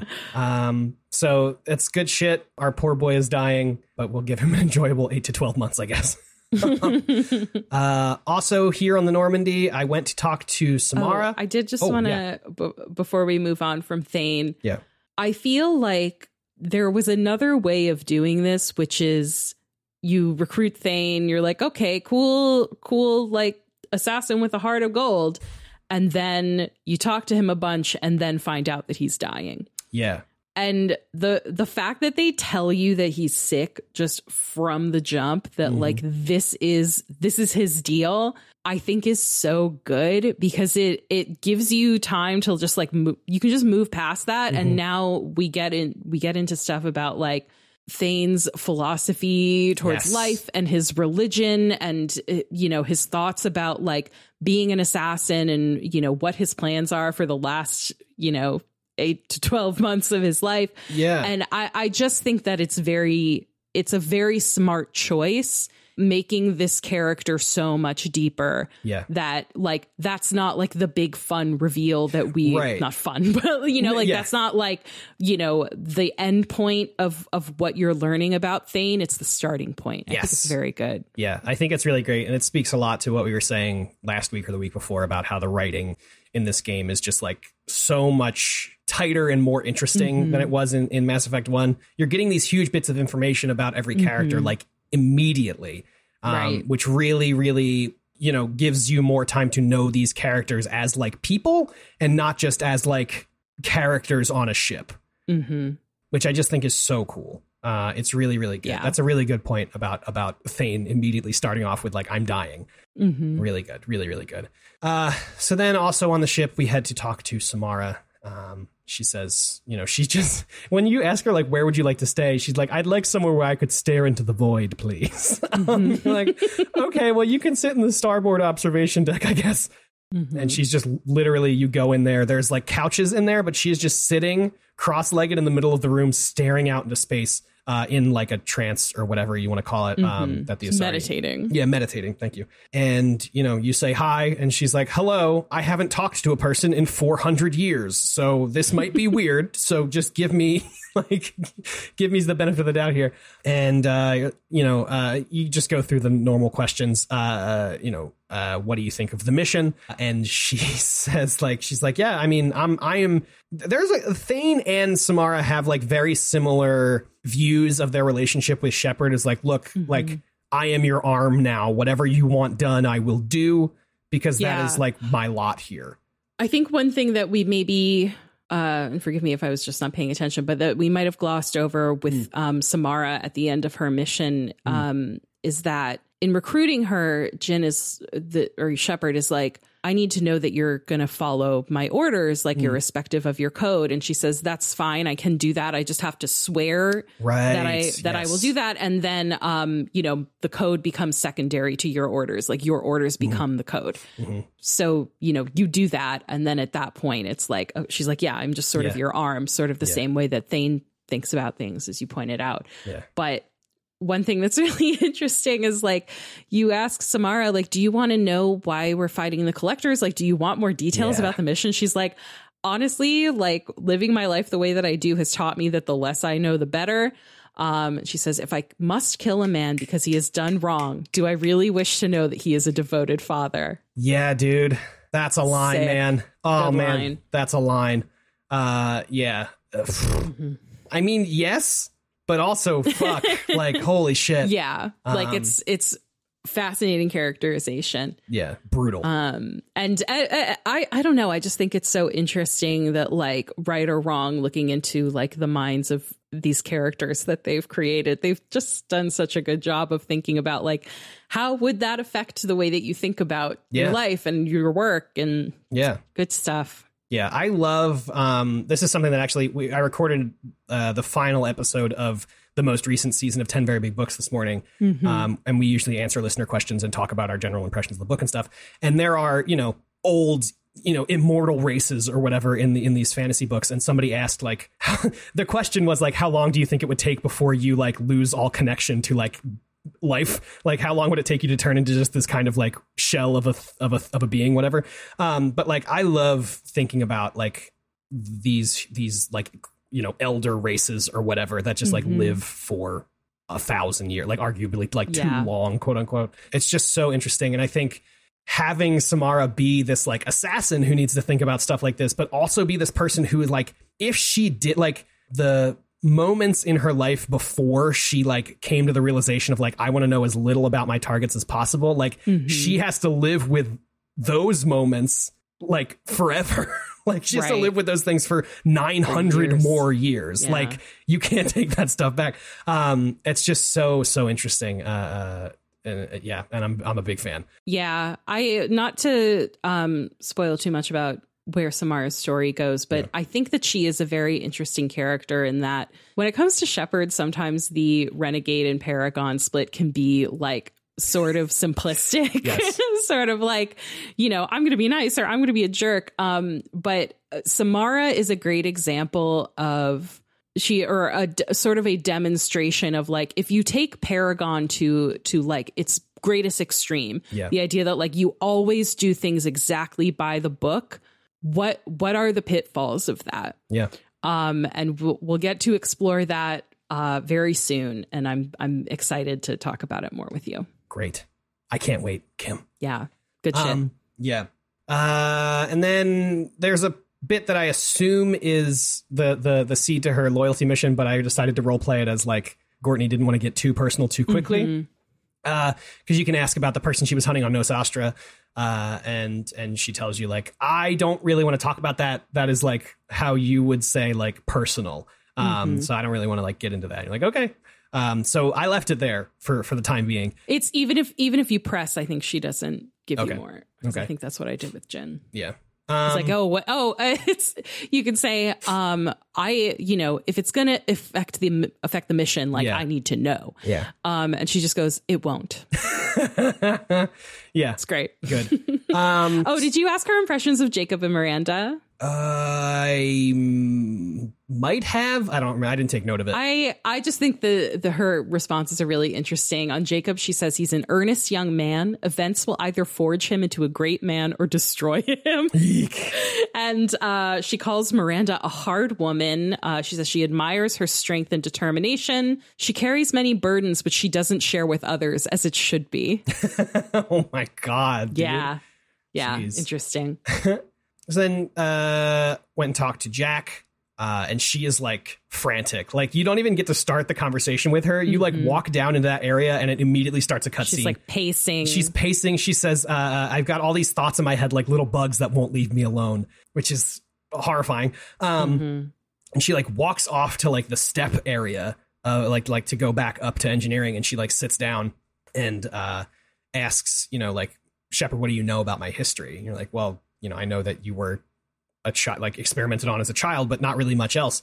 And so she kind of goes into, Cerberus experimented and tortured me, and there were other kids in this program who also hated me. So like I was like completely isolated and alone and just like angry and scared and in pain.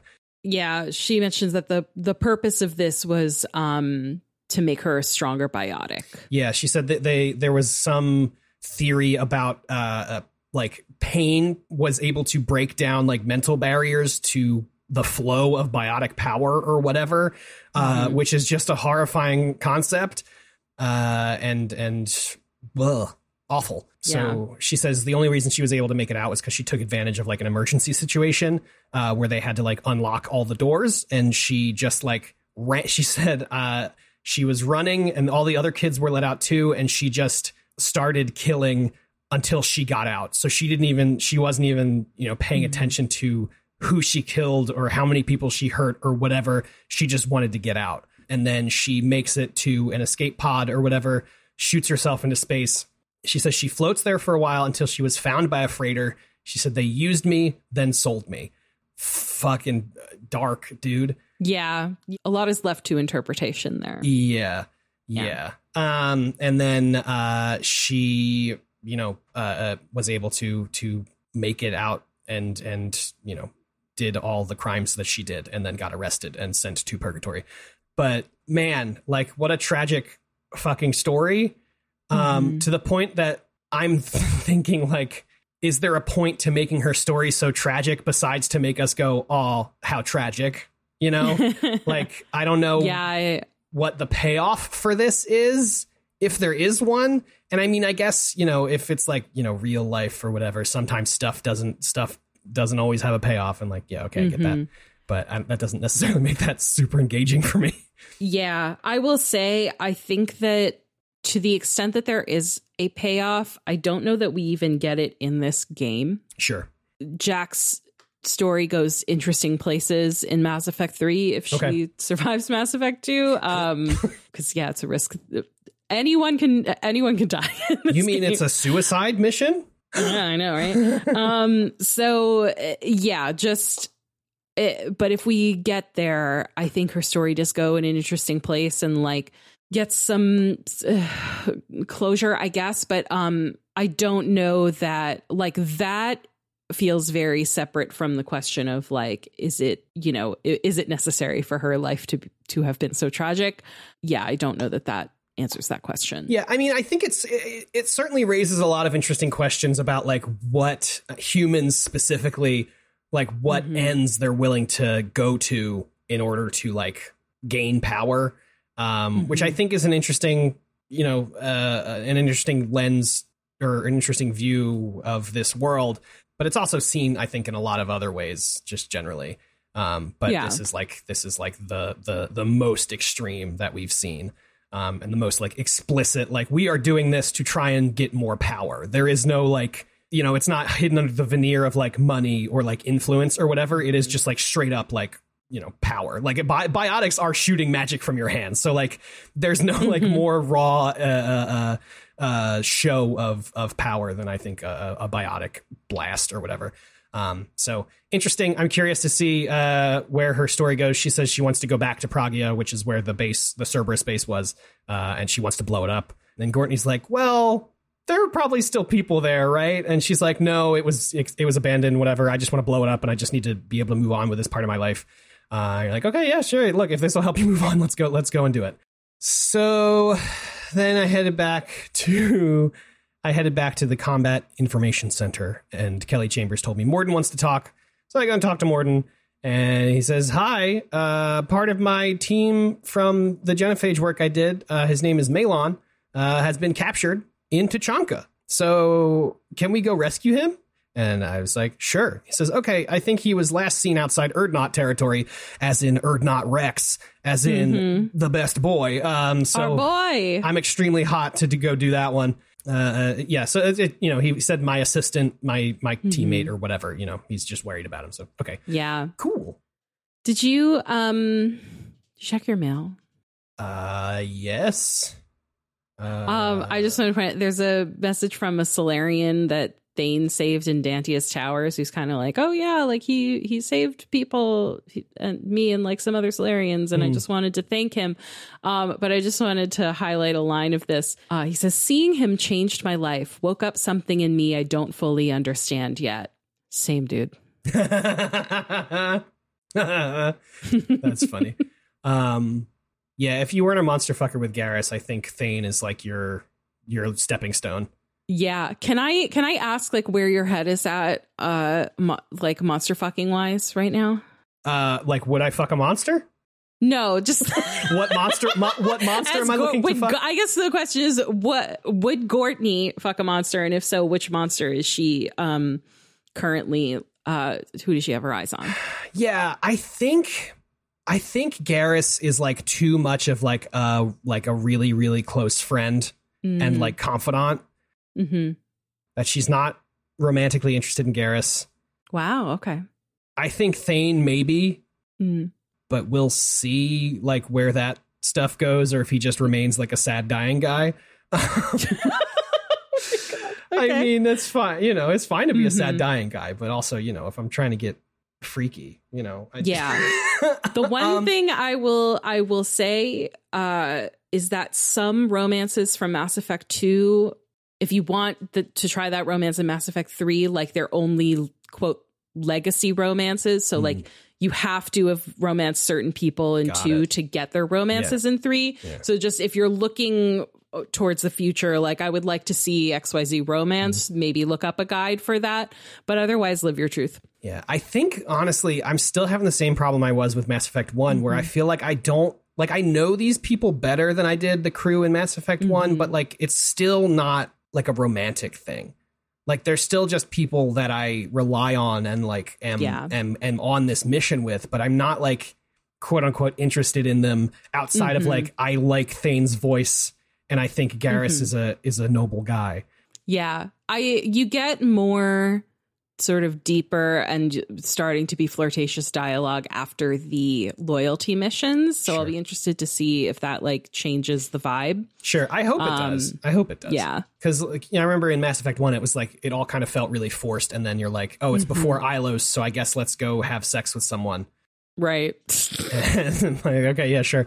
But like even the like Liara stuff, like learning, most of her stuff is learning about the Asari as a race, not really about her and her feelings, really.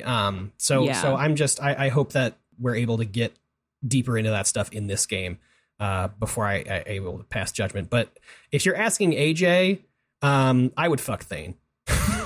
So I knew it. There you go. I knew it. Yeah. Excellent. Yeah. So there you go. But now that's all the Normandy stuff that I did. And I guess that's technically it. I did a little bit more, just like general Ilium stuff. And I did. Did you go back to Liara after getting her data? Yes, I did. Did I not talk about that earlier? Yeah. Yeah. So I did the Liara stuff. What else was there? I remembered she says that she thinks she'd be able to find the information caches for the Shadow Broker's agents, and then I didn't say anything about let's go find the Shadow Broker because I didn't know. I thought that would start the DLC mission. Got it.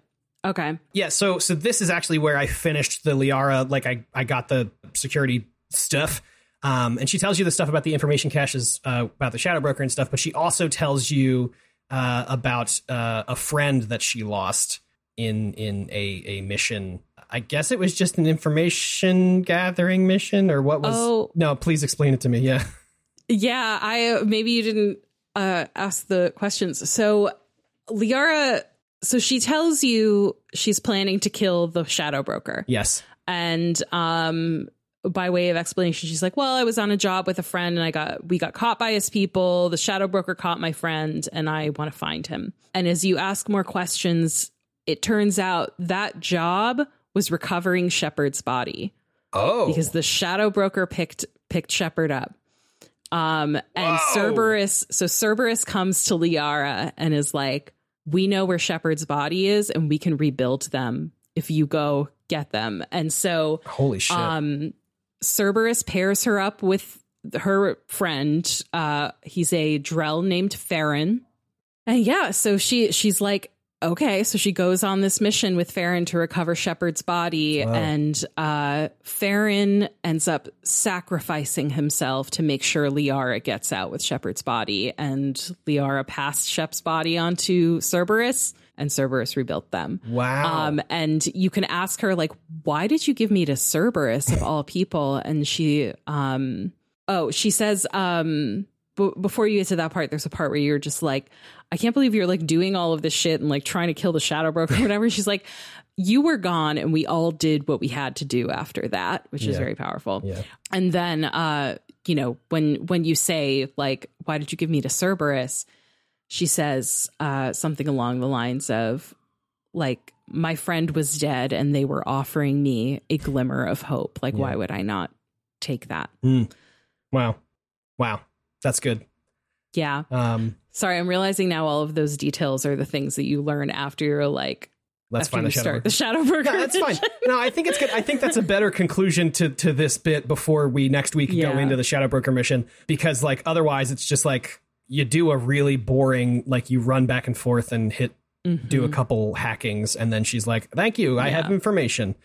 So I think that's a more satisfying ending to this kind of mini arc of Liara's story, and will lead us nicely into next week. Sure. But just a couple more things I wanted to touch on here on Ilium. Yeah. Shiala is here, who was the Asari who was given to the Thorian by Saren, who was then using her as his voice and stuff, and tells you that the people of Zoo's Hope, the colonists of Zoo's Hope. Well, first of all, she's green, which I did not ask about because that felt invasive. But I AJ am curious about. But there is an explanation that I can. I'm sure there is. Yeah. But she tells you that the people of Zoo's Hope signed contracts with the Barrier Frontiers in order to try and figure out the lasting effects of the Thorian, I don't know, indoctrination or whatever you want to call it, mind control. Because if you remember, the Thorian is like an organic being that was controlling people via spores and stuff, and was not actually mind controlling them, but was actually just like conditioning them through pain to do the things that it wanted the colonists to do. So there are lasting effects from that. People get headaches. They get, just like muscle aches, whatever. When they get close to each other, in some instances, these things are like amplified because they're, the spores are like still in their bodies and are reacting to each other. So this company called the Barrier Frontiers came to help them, to run scans on them and to figure out what was wrong. But it turns out they didn't have a contract lawyer pick apart these contracts, because also in there was like, hey, if we deem it necessary, and then whatever necessary means, we can just do extremely invasive procedures on you. So they've been just using... Always read your contracts. Don't just rely on whatever Asari, the big evil plant, spits out when it dies. So the people are being experimented on by the Barrier Frontiers. And so, Shiala's like, can you help, please? Like, can you go to I've been trying to talk to the Barrier Frontiers representative here, but she's just like not hearing me out. So, I do think interesting to point out, you're like, is this like actually a risk that they're going to force you to like do these experiments? She's like, no, they're not actually going to enforce it, but they're arguing that it's a breach of contract so that we now have to pay full price Jesus Christ. for like, these services that we were getting at a highly discounted rate. Rendered services, which is interesting. And also her being green is just like a holdover from the Thorian, because recall that when she was connected to the Thorian, she was also green, and then like returned to her normal blue after or maybe she was purple, I don't know, when after like that connection was severed. And she's like, yeah, this is like part of the like health problems that we're all experiencing. That's wild. For me personally, I am still green. I am green. Wow. So yeah, that's the explanation of. I love that. That Gortney did not ask because she's polite.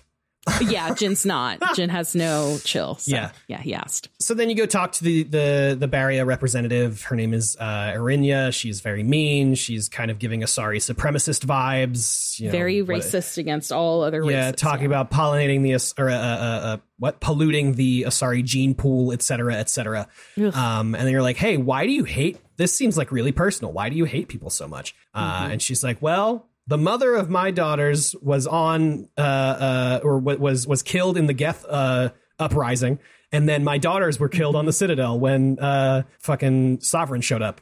So I hate everyone who's not sorry. And you're like, hey, do you think they would want you to act like this? Yeah. To which she is immediately like, falls to the ground, is like, no, you're right. And this is where I took note. Just a lot of the people you talk to here, they just need to see a therapist one time. Yeah. Because it's the same thing with the Asari, who's like we referenced earlier, who's in the relationship with the Krogan. It's like, I don't know if he just wants to he just wants to have kids, or if he wants to actually be together forever. I don't know if he actually knows what that means. He said that he gets it, but I don't know. And then Courtney's like, well, if he said it, then you should trust him, or you don't trust him and you end it. And she's like, wow, I never thought about it like that. It's like, go to a therapist one time. Yeah, one time. You will get there. So yeah, you like convince this woman to stop being a racist, I guess. And she's like, sure, yeah, take whatever you need. I'll change the whatever. This is so interesting. And it got me thinking a lot about like Ilium as compared to Noveria, since they're both the like, capitalism hellscape planet. Right. And I feel like Ilium doesn't hit as hard as Noveria for Definitely me. Not. And like, this is a great example of why, like, the idea that there's a lot of interesting stuff going on here with like these medical contracts, and like there's obviously a lot that could be said here about like the medical industry in general, which is obviously fucked up in innumerable ways.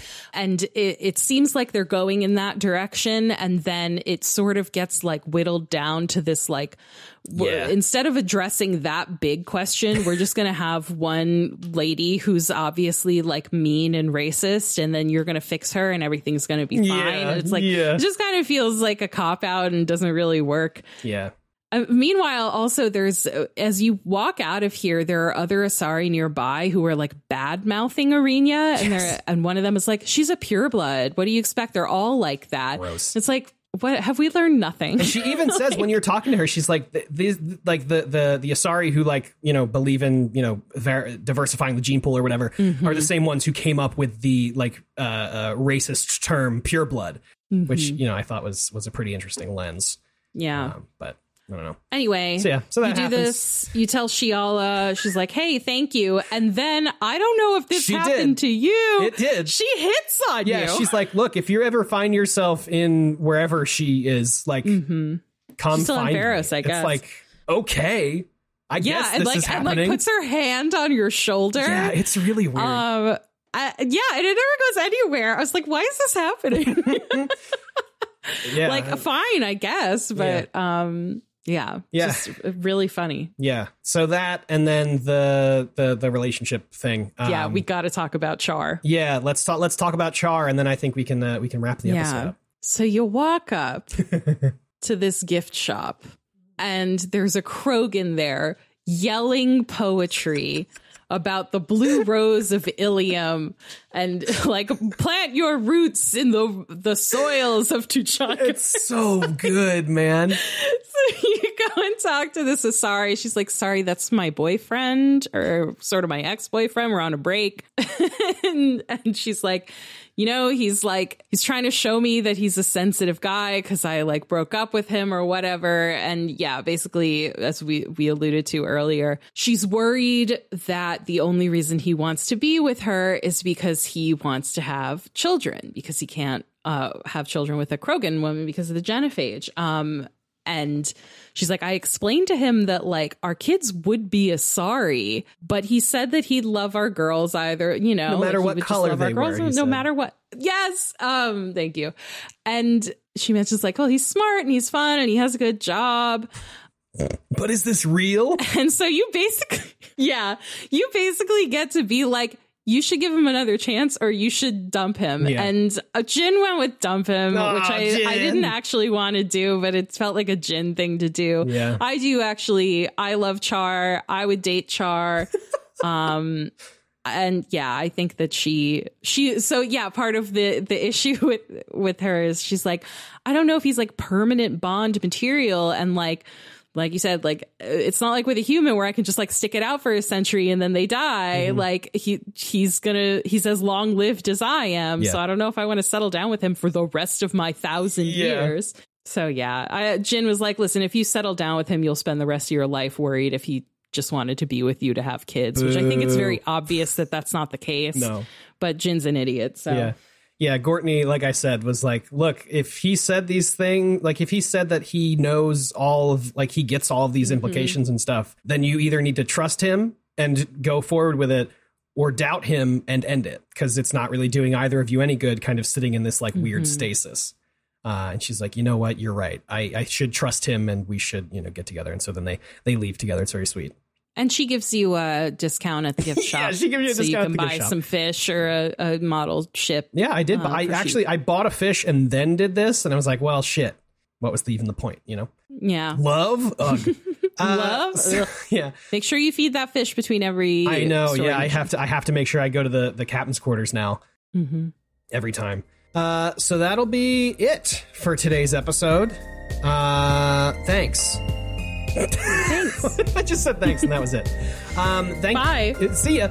Thank you so much for listening to this show. If you like it, please tell a friend, leave us a review wherever you would like. Check them every once in a while, if I'm being totally honest with you. But really sharing the show on Twitter, retweeting our stuff, or just like telling a friend who you might think is fun. If you're in like a Mass Effect forum or something, maybe share us in the Mass Effect Reddit. I don't know. No, actually keep us off Reddit. Sorry. Yeah, don't put us on Reddit. If you like our art, it is by the one and only Scout Wilkinson. You can find all of her links in the show notes. The art is absolutely incredible. And Scout is a joy to work with. So if you have a creative project that you need illustration for, please get Scout to work with you on it. If you like the music, that's by Amaranthan. His link's also in the show notes to his Bandcamp and his Twitter. Also amazing to work with. He writes some incredible music and he's a fun guy.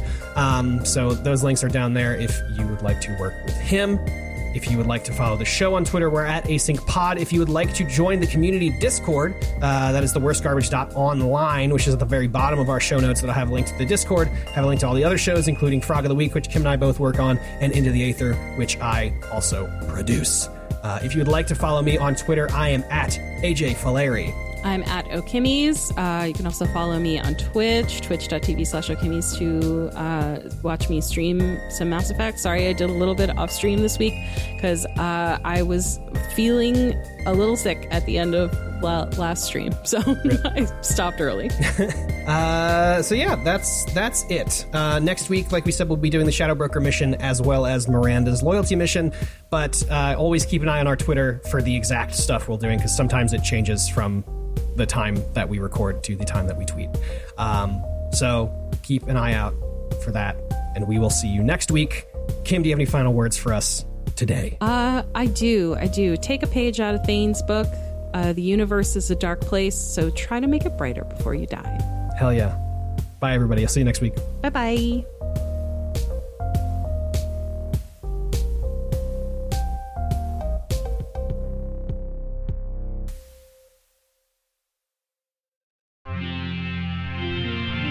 TWG, the worst garbage, online.